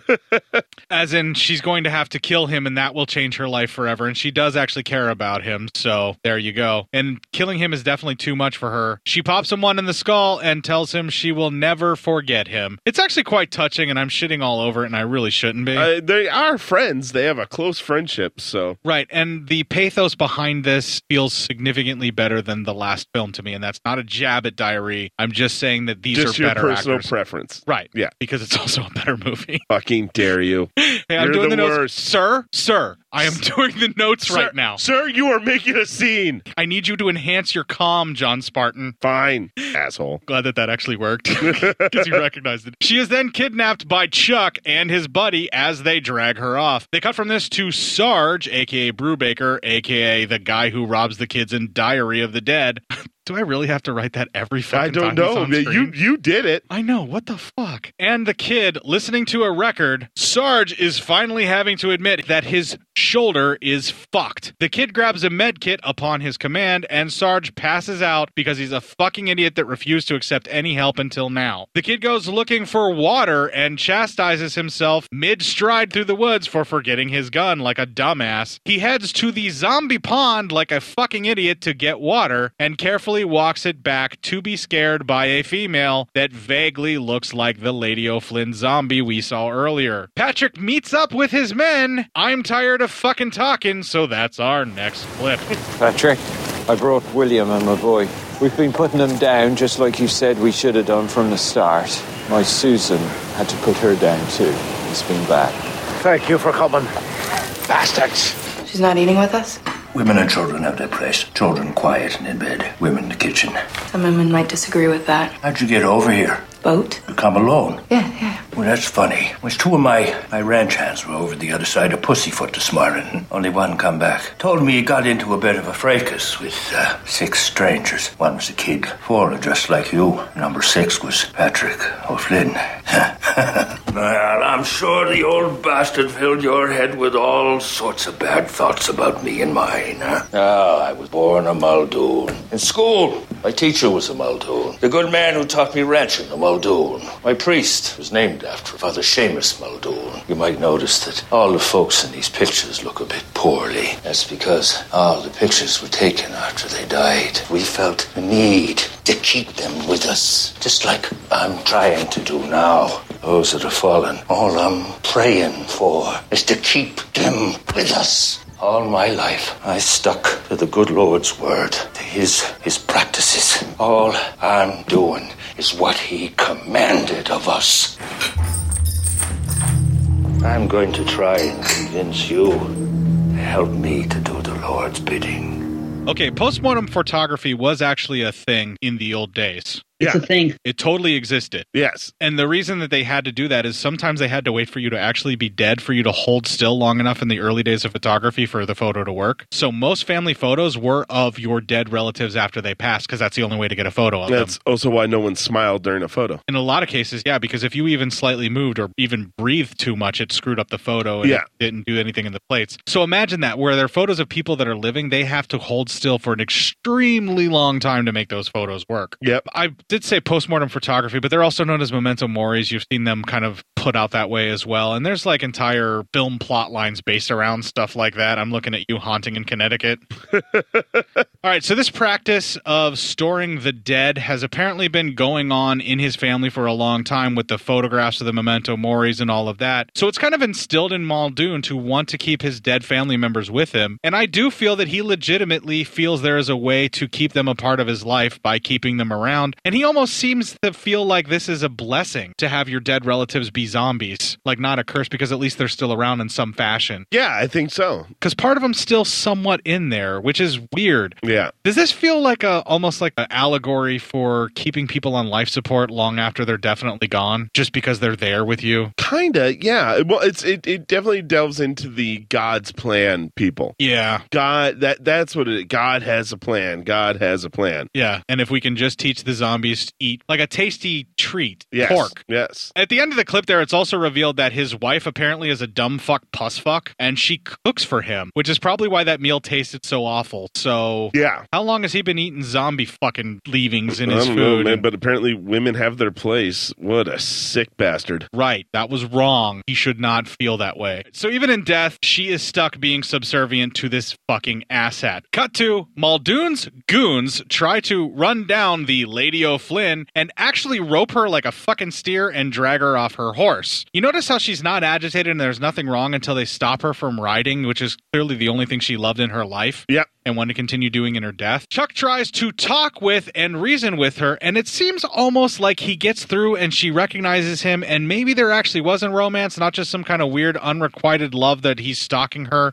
and playing in your eyes outside of her window at night. Jesus. I'm just saying. Way to call Cusack out like that. Chuck tries to talk and reason with her, and it seems almost like he gets through, but she zeds out on him and goes all puss fuck crazy and tries to bite him. So as we were mentioning earlier, it seems like they actually did have some sort of a relationship, and maybe he wasn't as stalkery as we were thinking earlier. He was. Well, yeah, he totally was, because, all men are stalkers. That's Yes. what they do. They cut from this, too. Sarge is having bad visions from his blood loss and sees the Lady O'Flynn as a Zed, telling him he is dreaming. She tells him to wake up, and when he does, turns out they are twins, which is not poor writing in any way, shape, or form. Twins, Basil. Twins. Too bad that one of them is not still alive, because then that would be the ultimate dream. I thought the ultimate dream would be for you to have one dead and one alive. I mean, you remove the teeth from them, sure. Which one? Both. Oh. Referred to as the two Janes, these twins, and they were not capable of being told apart before Jane died, and now that Jane is dead, I mean, you still can't tell them apart, it's just one looks a little bit more haggard than the other one. Pretty much. And I'm getting way off board with my punchy, crazy, really fucked up dialogue, so that leads to our next clip. And where is he now, my father? I took off a while ago. To do what? Ran up some more Flint's. Lord, save us. What happened to Cisco and Tomboy? Don't know. I haven't seen him since. My father is a liar. Maybe not a liar. My father sees the world one way only, and so does Seamus Muldoon. Both of them about as spiteful a pair of fools as the Lord ever made. Well, I'm siding with your old man. Why? I got my reasons. You got one, too. What reason? He's your father. Never. He was never a proper father. And now he's back. And with you, and your guns with him, and he's about to start World War III. Hello, daughter. Hello, Dad. You don't have to come with us. It's never been your fight. Let's go. Well, right now? Right now. We're waiting for Cisco. And Tomboy. Muldoon's got her. Can't be sure, but it's a good bet he's got that Mexican fella, too. Are you sure you're okay to do this? Been worse and done more, kid. Let's go. Dad! She is really a babe, huh? You're too young, I'm too old. She's got issues, kid. We'll see. Dad, please. Go back, Janet. You can't kill him. He's the only reason why you're still alive. What? I'll catch up with you, James. I always wondered why you didn't shoot me that night when you had the chance. It was you. You talked him out of it. And for what? Now you're gonna die anyway, and so is he. Seamus Muldoon is spit on the floor that needs to be mopped up. I mopped your spit off the floor 100 times. And I dug the furrows, and I chopped the wood, and I buried your wife when you were nowhere to be seen. And all the while, it was Jane. Always Jane was the one that was in your heart. She and you were the only children in the house, and me, the only grown-up. Listen to yourself. You're as stubborn and willful as I am. Of course, I loved Jane, but I loved you just as much, or more, because you were another me. Back to the house, Janet. I'll see you there later, or not. What are we stopping here for? Let's cross the bridge. I got a feeling we should be crossing the old pussyfoot somewhere else. You're gonna cross right here, Patrick. Get out of here, kid. Go back to the boat, take the money out of the safe, and go live. Remember this? Now get out of here. Don't be shooting them, boys. They get shot. They drop them poles. And she's meat. I'll pop the dead heads, and then we can pop the rest of them. Yeah, and Muldoon Pop's your friend. No, I owe something to that girl. Lay down your guns, boys. You're lucky I'm me. Come across the bridge. All of you. Leave your guns behind.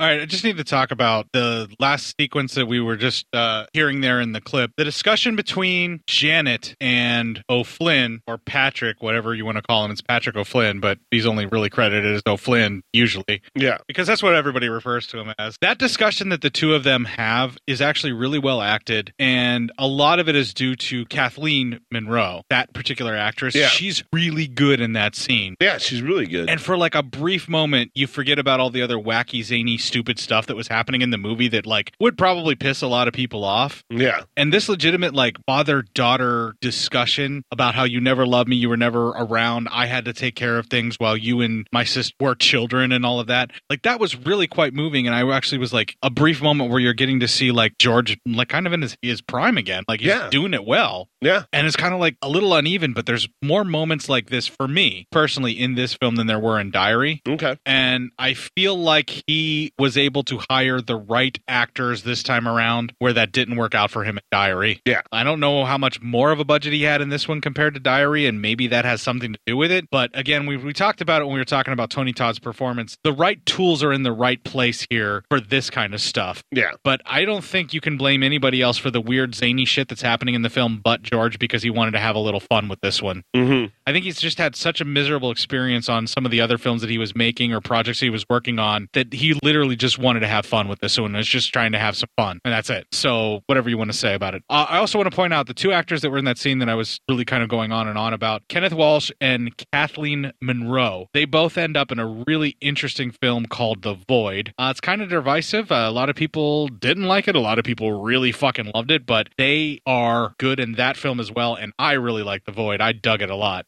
It's very Lovecraftian. I believe it was on Netflix. I don't know if it still is or it isn't, but if you search for it, it's called The Void. It was just recently released, and it reminds me a lot of like sort of like a mixed bag of Carpenter's greatest hits whenever he does Lovecraftian stuff. Okay. So, and you would probably really dig it. I think it would be right up your alley. Cool. All right, so we see that O'Flynn at least realizes he owes Tomboy a debt, because we heard it at the end of the clip. He even gives her the line that she said where "you're lucky it's me." So yeah, more of that callback kind of stuff. Yeah. The men all lay down their arms and surrender to Muldoon as they are all taken to the Muldoon compound, where Tomboy updates the fantasy idea of heaven and Cisco being in it. Oh, that's right. She shot Cisco and he thought he was going to go to heaven because, you know, fantasy. Holy Jesus. Man, I'm really fucking brutal in these notes. Yeah, you're fucking brutal tonight, man. Well, I get angry when I'm punchy. Yeah, Matt Bott makes you do the notes. Jesus. So she's telling Sarge about the fact that Cisco is now dead, but basically by telling him that he's in heaven. Why didn't I just note it like that? Jesus. I don't know. It's also revealed that Muldoon is going to try to feed the horse to the Lady O'Flynn Zed, because if the people don't teach these Zeds to eat anything else and save them all, then they're all gonna fucking die at the hands of the Zeds. Yeah, that's kind of right. They also let out all of the Zeds out of the stable, and they put them in their own version of a puss-fuck corral, because apparently Muldoon's mind thinks that if they see her eat something else, they will also eat something else. Yeah. I mean, he's basically like a low-tech idiot Dr. Frankenstein. You know? Like an idiot savant kind of. up. Like he's in the right place as far as Dr. Frankenstein is concerned, but he's going about it wrong, where he's doing the definition of insanity, where he's repeating the same behavior over and over again and expecting a different result. Yeah. Basically. Basically. It wasn't until he actually grabs the Lady O'Flynn that he's tried to vary his experimentation with different variables. Yeah. All right, so Muldoon says that if O'Flynn admits he was right all along once his puss-fuck daughter takes a bite out of the horse, and if he does so, he will let them all go free. So basically, this whole thing comes down to a dick measuring contest, or a fucking rooster fucking contest of who's the bigger, better man. O'Flynn refuses to admit that he was wrong, and Muldoon refuses to admit that he could have possibly been wrong about the decisions that he made. So they keep going round and round and round, and all of these people's lives are in the balance because two men just can't compromise. Mm-hmm. We've seen this before. And all throughout history, forever. In the series as well, this is a Day of the Dead kind of moment. Oh, yeah. And I hate to say this, but in this case, O'Flynn is kind of Rhodes, but just a little less of an asshole about it, where he's like, what else should we do but just blow the fuck out of them and just move on with our lives? Yeah. Where Muldoon's like, no, we need to train them to eat. Muldoon is like Dr. Frankenstein. Right, it's kind of a repeat of that, but it's not as, again, this is just my opinion, but it's not as ham-handed as the repeat stuff that they took out and put into Diary. This feels like he changed it up a little bit. Yes, it's a Hatfields-McCoy thing, I get that, but at least they did that, and their opposing positions still kind of match up with the mythos of Romero's previous films, which is why I like this slightly more. Okay. O'Flynn states that I have never been that fucking diplomatic in my life. No, never. O'Flynn states that he hasn't killed Muldoon, so he has unfinished business. Muldoon takes a seat, and they cut to the living twin is strolling through the forest and is startled by the kid, who asks her what she would do with $1 million. I have a hard time believing that this fucking slippery kid would like Sarge that much that he wants to protect him. No, but he does want to look good in front of the girl who he's attracted to. Yes, because you're probably not going to find a more attractive living girl in the zombie apocalypse. Not in this zip code. Lisa Way's not a girl that's willing to do stuff for you for $1 million that are useless now. Yeah. Cut to the Muldoon compound, and the living twin Janet states that her sister would never bite her horse and hands an M16 to Sarge, saying she brought it up from where they left it. Chuck notices her, and she stands up, saying they all have guns now, and there is now going to be a shitload of blood. Oh, fuck it. I don't want to describe it. She says it. That is my final clip. I brought them back their guns. Well, did you know? Now you all have guns. First one to pull the trigger is gonna cause a whole lot of bleeding. Likely so. Let him go. No, I won't go. Seems like your daddy's bound and determined to stick it to me, just like I'm bound and determined to stick it to him. Oh, you won't be sticking it to anybody. Now we're through with you. Hey!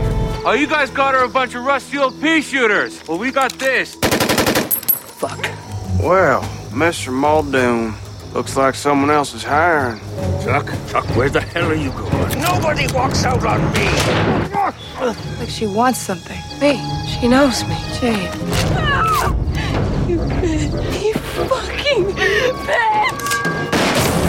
I've been bit, Dad. This is all you're doing, Muldoon. Cover, you stupid fuck! Go. Jane walks towards her sister, and they share a moment, but Jane bites her sister with her first opportunity on the hand, which causes her living sister to recoil in horror and pain. She calls her a bitch, fires twice, which we heard. This sends the horses reeling, and a huge fucking firefight starts up as the puss fuck corral is opened up by Chuck with a single shot. As he tries to pull a Miguel on Muldoon, again, little Day of the Dead time here, Yep. Jane walks off to her horse as Chuck is devoured, and the puss fucks siege the Muldoon compound and begin a hell of a feeding frenzy. Wow. Yeah. This is nuts. You can tell where all the money went on this film because right it's here. almost all of it is practical. Yes. We see various Muldoon goons getting devoured, scalped and devoured, and just ripped to shreds, or just plain shot dead as there's just gunfire going everywhere by everybody, as some men defend themselves from the zombies and try to fight it out. This is the best stuff in this flick. This entire sequence, once they get to the final showdown in the compound, this is like Romero back to where he should have Yes, been. the end is fun in this movie. Yeah, it's really pretty well done. I mean, for given the age and the time frame that he did it in the lower budget, this stuff feels like the movie that he was intending to make the way that it should have been made. Yeah. And it feels like older Romero, and it actually has some moments that are quite good. Granted, there's a bunch of horse shit right at the beginning that's silly and cartoonish, but I didn't mind it that much. Yeah. But it's when it gets to this sequence, this stuff that's actually dealing with the Zeds, that it feels more like Romero again.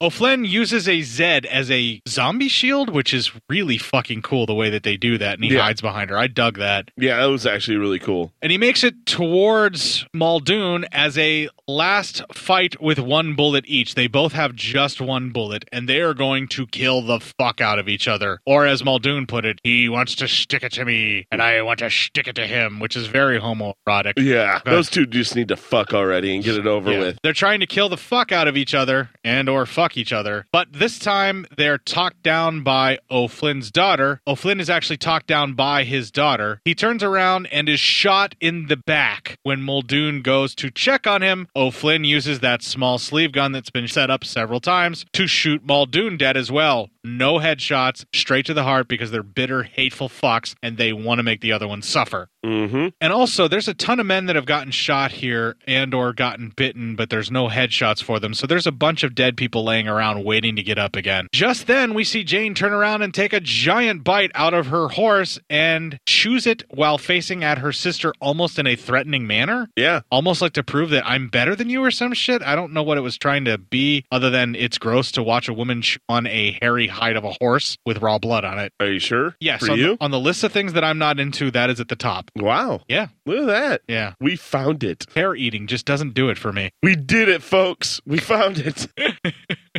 Not the sort of bloody hair pie I'm into. Does anybody else feel really beaten up right now? A little bit, yeah. All right. All right, so her sister then states she did it a couple of times, and then runs off to die, I guess? I don't know. We don't know just yet. O'Flynn gets up with one shot left, and Bitten's sister tries to tell Sarge and crew about it, but is interrupted by her father shooting out her fucking eye and killing her before the rest of them know that, yes, the Zeds can be taught to feed on something else, and saying he was told he wasn't strict enough or something along those lines, and and that he knows for sure that he can kill his own, because she was asking him that at the beginning of the movie, I suppose. Yeah. But we didn't bring that back to where we would recognize it if we weren't watching and or taking notes. And that he is right as rain. He knows what's going on. Tomboy, Sarge, and the kid find a boat. They hint at the shit in Land of the Dead by saying something like maybe we'll end up pointing guns at each other or something like that. And there is once again a shitty voiceover stating Muldoon might have been right and they will never know, even though we saw for sure and it was shot before we were able to be told, because one man is intolerant, zero tolerance, blah, blah, blah. And that they saw him as the enemy right off the bat because they fell in with O'Flynn. They cut from this to a horse being eaten by the Zeds, which was really hard to watch because, you know, horses aren't people and I don't like to watch animals get mutilated. Yeah, right. And that was also very realistic and quite gross. Yeah. Then we have more shitty voiceover. Wonder how I feel about that.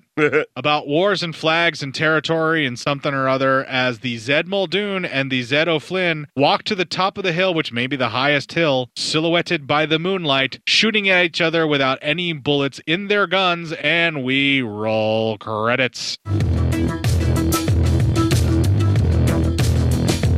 Okay, I do have many complaints that we were talking about when we were pointing out certain things. The first time around when I watched this, I hated all the zaniness to it. I couldn't get beyond that. But then again, I also dislike a lot of the zaniness stuff that you love in Dawn of the Dead. Yeah. It kind of not necessarily ruins the film for me, but it takes away the bleakness that I want to feel in these kind of movies. Takes you out of that headspace. But the thing that I like about the way that he did that here is we have wackiness, we have zaniness, and we have fun at the start of the film. And by the time they get to the island, that gets stripped away piece by piece. People start dying, and then it slowly morphs into a Romero film that you can kind of get behind. Yeah. I think a lot of people are going to have an issue with the Hatfields-McCoys feud, and there's a lot of stuff that doesn't quite make sense about that. And the really bad accents. The accents are hard to get past, I will admit that. Absolutely. But when I watched it this time around, I noticed that it didn't bug me because I wanted to actually pay attention and try and find what's going on with the story. And I seriously, dude, was not expecting to like this movie this time around because you can attest to it. I was talking shit about it like for as long as right before we started this. Since the first time that I even saw the movie, I've been fucking hating on it for no reason because I never gave it a second chance after the first initial hate. For the last 6 months, all you've been trying to plan is how to make me do the entirety of Survival and Diary for the notes. So anyway, just so I didn't have to do it. I even wanted to just like have you do it and then me not even be in the room. I was trying to figure out a way to make you not record even watch it and have to do anything with it. Yeah, I didn't even want to have to watch it at some point, but I actually really dig like the back 2/3 of this film. Okay. Once they get to the island and move on, and once I got over the accents, because I mean, the main character who plays O'Flynn has got the worst Irish accent. Yeah. The other actors, I think, actually do a relatively good job. But once they actually, and like the very, like, I would say that you would even say the back third of this film, like once they get to that compound and that final showdown. Yeah, that final showdown was cool. That was cool. Yeah, it's not that this movie's totally just, oh man, this sucks. There are good parts of it, of course. And yeah, I like of course, the very end's the best. So, yeah. Yeah. Now, the reason I'm able to kind of do this is because, like I said, I'm looking at this not as a George Romero film. I'm looking at it as somebody that just made a zombie movie, and I'm watching a zombie movie for review. Yeah. That's how I was able to distance myself from the reaction that I had to it. Mm-hmm. Now, if I try to put this, is this up to par with any of the other ones? No. Is this still a bummer? Not as bad as it used to be for me, because this feels like a slight uptick sort of redemption compared to my disdain for the stuff that was happening in Land and how it got manipulated and kind of changed around and forced to be this slick thing that's not George. Yeah. My dislike of a man who's completely out of touch on how to do the things he's trying to do with Diary, which really hurts me and is really hard to watch, and I probably will never watch again unless I have to for whatever reason. And I will watch Diary all the time. Which is totally fine. I may even sell you my Blu-ray if you actually had a Blu-ray player. Because I bought Blu-rays for both of them for this show. Yeah. I did, because I wanted to give them the best possible chance that I could. I believe my Xbox One plays Blu-ray. Well, there you go. Maybe I'll sell you my Diary.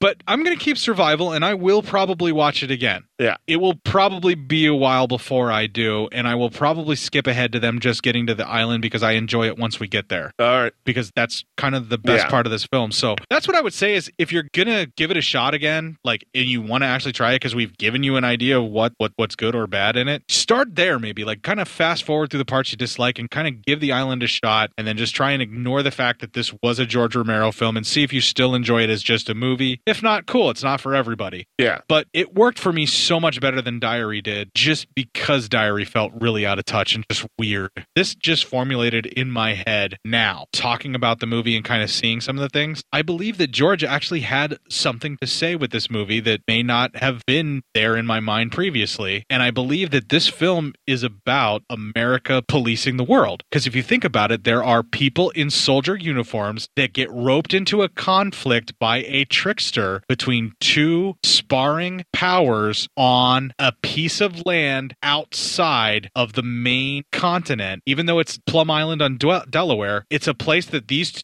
soldiers would not have gone and have no purpose being there other than to get involved with the conflict that they get suckered into. And it's all predicated on falsehoods by O'Flynn. One other thing I would say is that this is a strong movie about kind of something we still face to this day, xenophobia. Nativism. Not necessarily nationalism, because they would all be Americans. Nativism to this, is, isolationism. Muldoon's whole thing is that... Which is, nationalism is done on a grand scale of the entire country, of those things of nativism and isolationism, for it's all about us. Yeah. Which is horrible. It's a bad choice to make in humanity because this is the end result. This is what's going to happen. You're going to have a bunch of inbred fucks shooting each other on top of a hill in their zombie state. Yes. Exactly.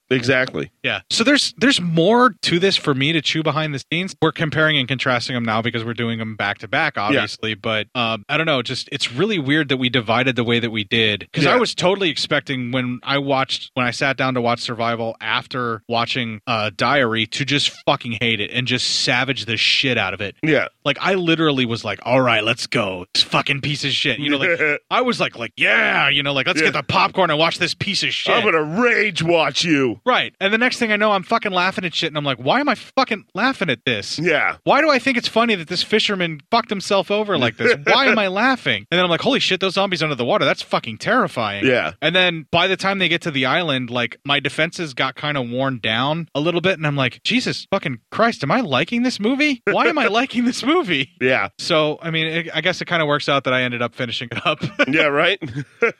Especially since I got to talk about all the best parts of the movie. There you go. So you still got cheated, kind of. Nah, I'm fine. All right, well, we've been overly long on both of these episodes that we did back to back here, and this is going to close out a Romero full franchise fest with this film. Now, we're still not completely done with Year 4. There are still technically 2 episodes to give us the full 52 weeks of our year. Oh, shit. If you do the math, 52 times 4 is... I'd rather not. Let's see here. I have this wonderful thing here. Called a calculator on your phone? 52 what? Times 4. Times 4 is 208. 208. 208. I knew it ended in 08. Of course it's 208 because we're already past 200. Man, I'm fucking tired. Yeah. You sure you want me to drive you home? Yeah, I kinda. So it's 208. We did the math. All right. 208 is going to close out Year 4 and then we'll be into Year 5. So we have 2 episodes left. Matt and I have talked about this behind the scenes and I'm just going to announce it now. The next 2 movies are going to be picks of my favorite film and Matt's favorite film. Uh-oh. We're doing Matt's favorite film first. Yes. He still hasn't fucking decided what it is, folks. I had to put a deadline on him to force... Because he's changed it like 5 times in the last 10 minutes. I have a lot of movies that I enjoy. But it's going to be Matt's pick and Matt doing the notes for his pick. And then we're going to do my pick and then my notes for the pick for my favorite movie. And my favorite movie will close out Year 4 because me. Yeah. Me. Yeah. Court runs Bartertown. Absolutely. Yep. That'll close out Year 4. And then after that, we will have Year 5, new theme music, all that new shit. Yes. Yay. Woo! All right. We're going to take a little break here. We're going to play an article that Jamie Sammons actually wrote on Day of the Dead. Nice. Which actually covers a lot of stuff growing up in the 80s and what that film represents. And when we come back, we will have the Ending Legion promo, some music befitting of Survival of the Dead. Dun, dun, dun. And when we come back, we will close out this overlong fucking show. This is called A Memoir of Fear as Remembered by a Child of the Cold War. Day of the Dead opened to a limited release and lukewarm reviews in the summer of 1985, but has since gained recognition as one of the better Romero films. Romero himself has stated that it was his favorite of the original trilogy. While the version we are all familiar with is not the epic tale he conceived, its budget was cut in half, it still leaves a mark. For fans having witnessed the likes of Dawn of the Dead just a few years before, Day seemed much darker in tone.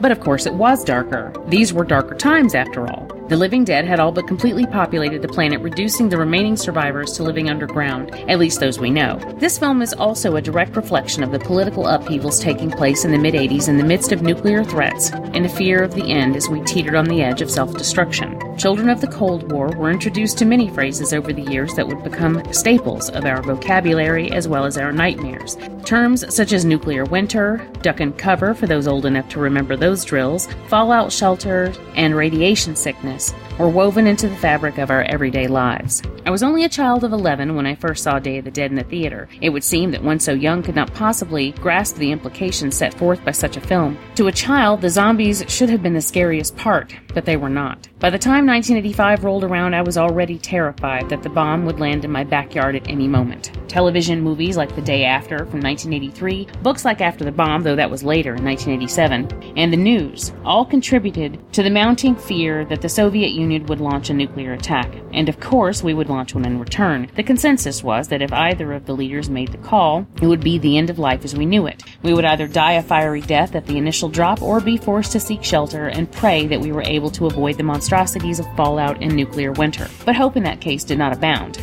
at least in my eyes. The world I knew would be gone in a flash. Television and film had already warned me of what I could expect if that day ever came. It was not unusual for me to huddle under my bedclothes with only my eyes uncovered to stare into the night sky from the relative safety of my bedroom. I was watching for the bomb. I was waiting to see it break the atmosphere as it hurtled to Earth, with complete destruction being its only goal. I would cry myself to sleep in terror of the fate that everyone around me said was coming. I would pray that if the bomb did come, it would land directly on my head. My worst fear was that I would be a survivor, left to deal with the horrors of the aftermath as society attempted to piece itself back together, or at the very least, keep itself from falling apart.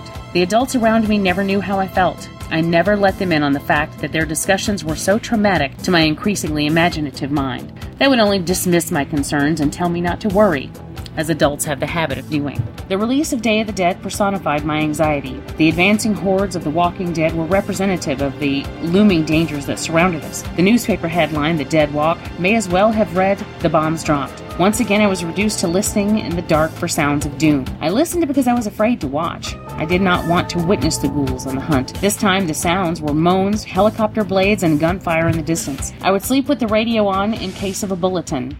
The cold, institutional bunker was precisely how I pictured living after such an event. That is assuming I were among the few that survived. The scientists, military, and smattering of civilians wrapped in conflict were what I imagined we would be. And to my mind, the worst of it all would not be the bomb itself, but dealing with each other when the dust cleared. For even at such a tender age, I already had my doubts about humans as a species. I had seen too many examples of how we treat one another, and how we usually err in favor of ourselves over those who might need our help. Now, Day of the Dead offered a visual example of us tearing each other apart in vivid color. Now that the Cold War is over and those fears seem so distant, it's difficult to try and regain those feelings. It's not so easy to take myself back to those terrifying moments spent staring out my window in search of my coming death. It almost seems ludicrous now that so many years of my childhood were spent crouching in the dark, afraid of something I could not control. Even with the activity of recent years, I have never felt so alone and conquered by fear as I did all those years ago. I said it was difficult to bring back those feelings, but not impossible. They still ring true whenever I view Day of the Dead. With every frame, I am reminded of exactly why the zombie apocalypse is perhaps the most frightening scenario imaginable. In such a case, we're the monsters from every angle. The zombie we feeds off the living, and the remaining we feeds off our comrades. Just as during those old threats of nuclear war, whether you're taken down with the initial attack or survive, you will be forced into constant battle with those you once called neighbors. Adulthood gives us the luxury of seeing threats for what they are. As we grow older, we come to understand the meaning of words such as sensationalism, irrational, and unlikely. If I had possessed an adult brain at the time, perhaps I could have worked out for myself that the dropping of such a destructive tool would likely not be taken as lightly as I was led to believe. Though the threat was real, as palpable as any other, surely they all knew that once one launched an attack, the domino effect would come into play. A ploy such as that would only be suicide. And now, as I watch the world today, I have a completely different view of those menaces. I decided long ago that I would never again live in fear of something that I cannot control. What remains is the hope that we have learned something, anything, from all those decades of apprehension. For if we have not, then woe to us as a species. And in the meantime, Romero is the author of my personal survival guide. From him, I have learned a valuable lesson. The only thing that will save us in our darkest hour is the willingness to cooperate when the threads holding us together are bare. Compassion, charity, humanity, and heart, these will be our saving graces. Quote Shaun of the Dead, who quoted Bertrand Russell, "The only thing that will redeem mankind is cooperation." If you enjoyed this show, then make sure you check out the other great shows on the Legion Podcast Network, like Cinema Psyops, Cinema Beef, Devour the Podcast, Duncan and Bo Come Correct, Exploding Heads Horror Movie Podcast, Friday the 13th, Get Slayed, The Helming Power Hour, Hello, This is the Doom Show, Hero Hero Go Show, Kill the Cast, Underwater Kaiju from Outer Space, Jerry Hates Action, Legion After Dark, Mental Health, Obsessive Cinema, Discourse, Pick Six Movies, the podcast by The Cemetery, the podcast on Haunted Hill, the Psychosemantic Podcast, Rick Radio, House of Wax, Dude Looks Like the 80s, Rabbit and Red Radio, the Shadecast, Short Bus Cinema, Two Drink Minimum Commentaries, the VD Clinic, Who Will Survive Horror Podcast, and Witch vs. the Doomsday Clock. With such a widespread of shows, there is guaranteed to be a niche for you to fall in love with. Horror, politics, movies, books, sex, music, commentaries, health, video games, kaiju, action, news, comedy, and opinions that would most likely get you killed in some parts of the world. We are proud to bring you some of the best podcasting in the world. Check us out at www.legionpodcast.com, iTunes, Spotify, Stitcher, YouTube, and any other dark corner of the internet where podcasts can be found.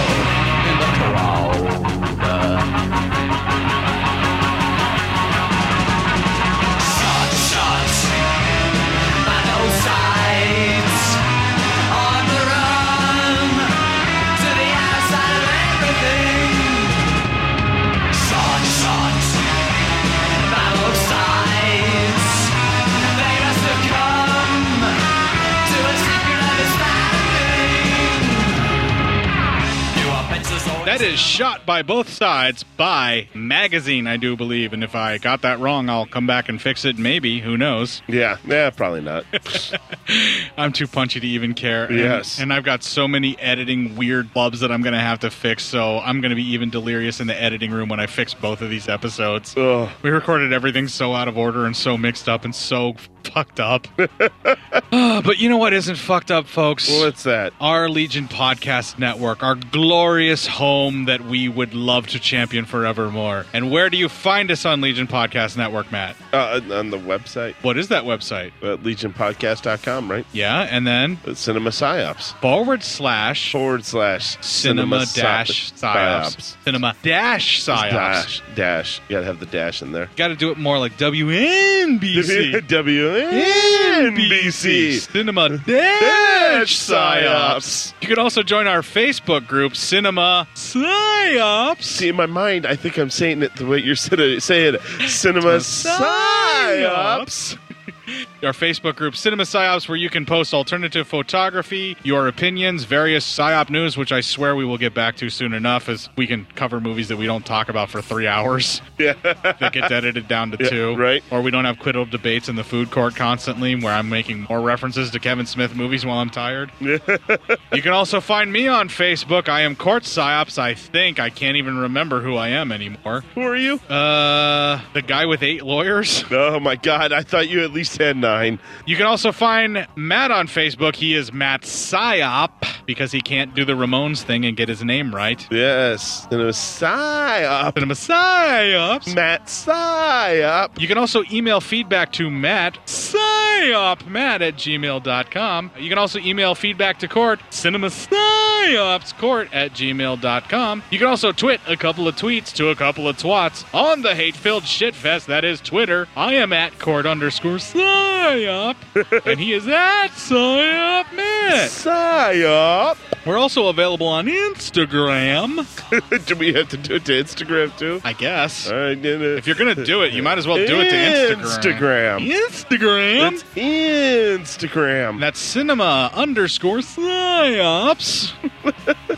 On Instagram. I don't have anything clever or, fun or anything like that because I'm too exhausted, so I'm just going to come back around to all of you wonderful people. Thank you so much for listening to this show. We've been here for 206 weeks straight. Yes. And I know some of you out there have been there with us the entire time. That's what I call fucking endurance. Mm-hmm. Dedication. And if you know what you need to make sure that you can kick the fuck out of this week and make it your bitch? What's that? That kind of endurance and that kind of dedication. Defecation? Yes, so while you're out there kicking the fuck out of this week and defecating on it, kick the fuck out of this week and defecate on it. Some dreams ain't real. Wishful thinking.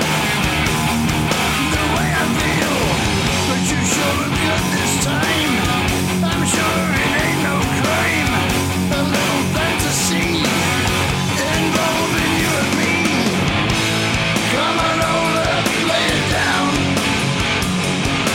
It's about time you shoot me a line, lay it down. All of our lives running away from the law. We all live under the sun, but we don't have to live under the gun.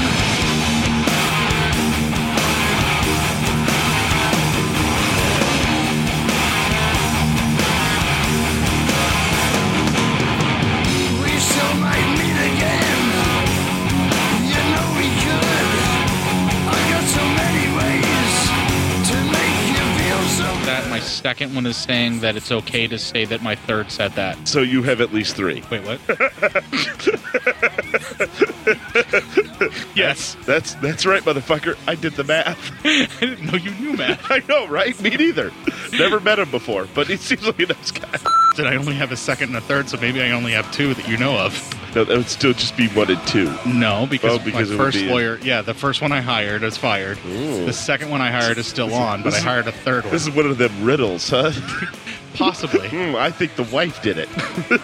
In this case, that's the defense that my fourth lawyer is suggesting that I go with. So you do have at least 3 lawyers. Shit. So dumb. Fucking hammered.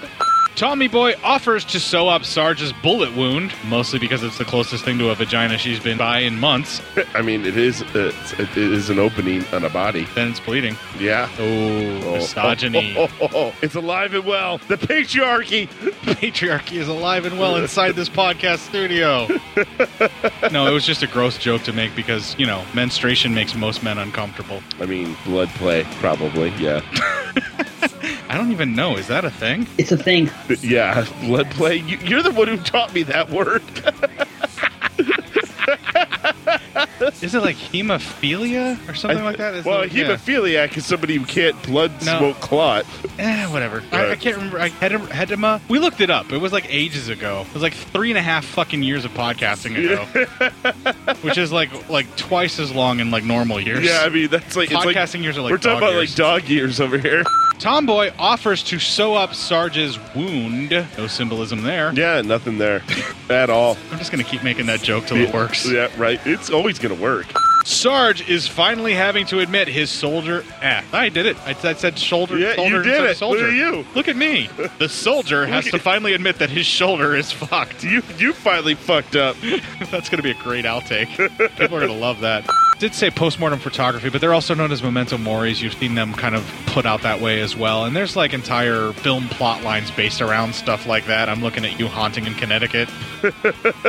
Which was actually, that part of the film was actually kind of cool. The rest of it just fucking sucked. Yeah. I'm even taking pot shots at other films to try and defend man, this you one. were just fucking mad. Just anything I could do to defend the fact that I actually enjoyed it this time around. What the fuck is wrong with me? I've been hanging out with Jamie J. Emmons too much. She'll get that. Nobody else will. Okay. God damn, I can't stop dropping names. I'm dead You in this are, table man. like Jesus crazy. Christ. What are you doing over there? What a sick bastard. Right, that was wrong. He should not feel that way. Why'd you say it like that? No, I'm agreeing with you. But you put on like a lot of emphasis on a lot of different stuff. Right. Yeah, It's why? wrong. Okay. All right, good. No, you're right. All right, good. It's totally wrong. But you see, you just did it again. It's this tone thing again, isn't Yeah, it? this tone is very facetiously, like, you don't think it's wrong. Why would I think that putting women in their place was not wrong? Wait, you just said putting them in their place. Yeah, but that's supposed to be wrong. I mean, that is wrong. I don't know, man. I'm starting to get a lot uncomfortable here sitting next to you. Well, maybe I should put you in your place. No, listen, this is all I'm thinking. Like, there's a large nuclear-grade bomb here, and I should be sitting right next to it. Fair enough.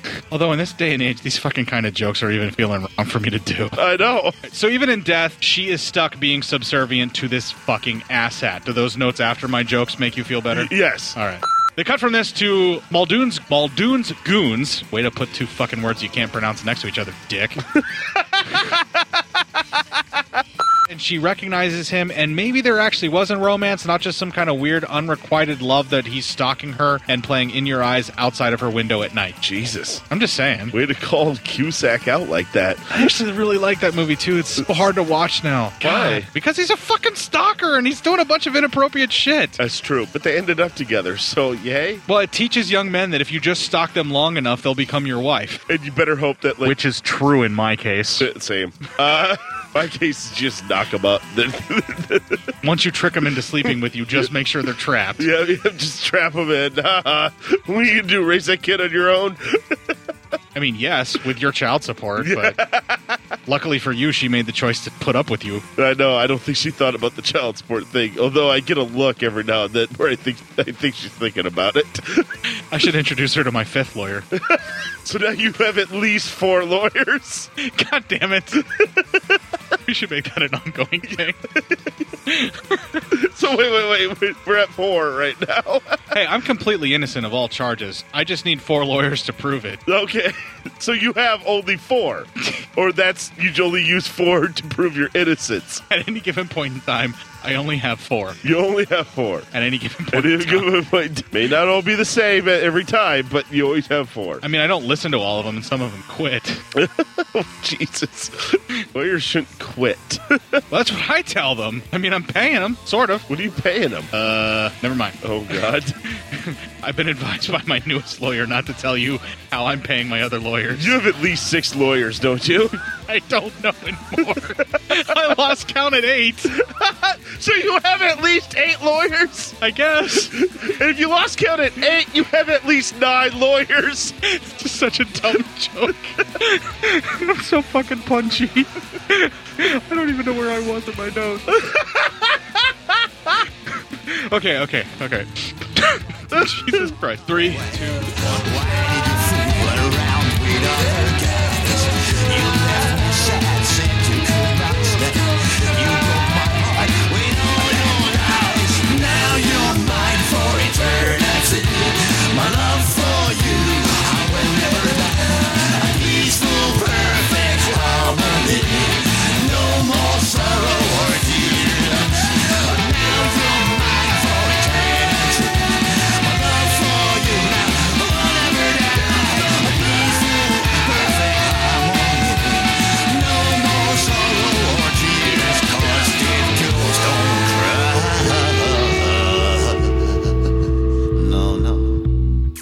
Necrophilia can be overlooked.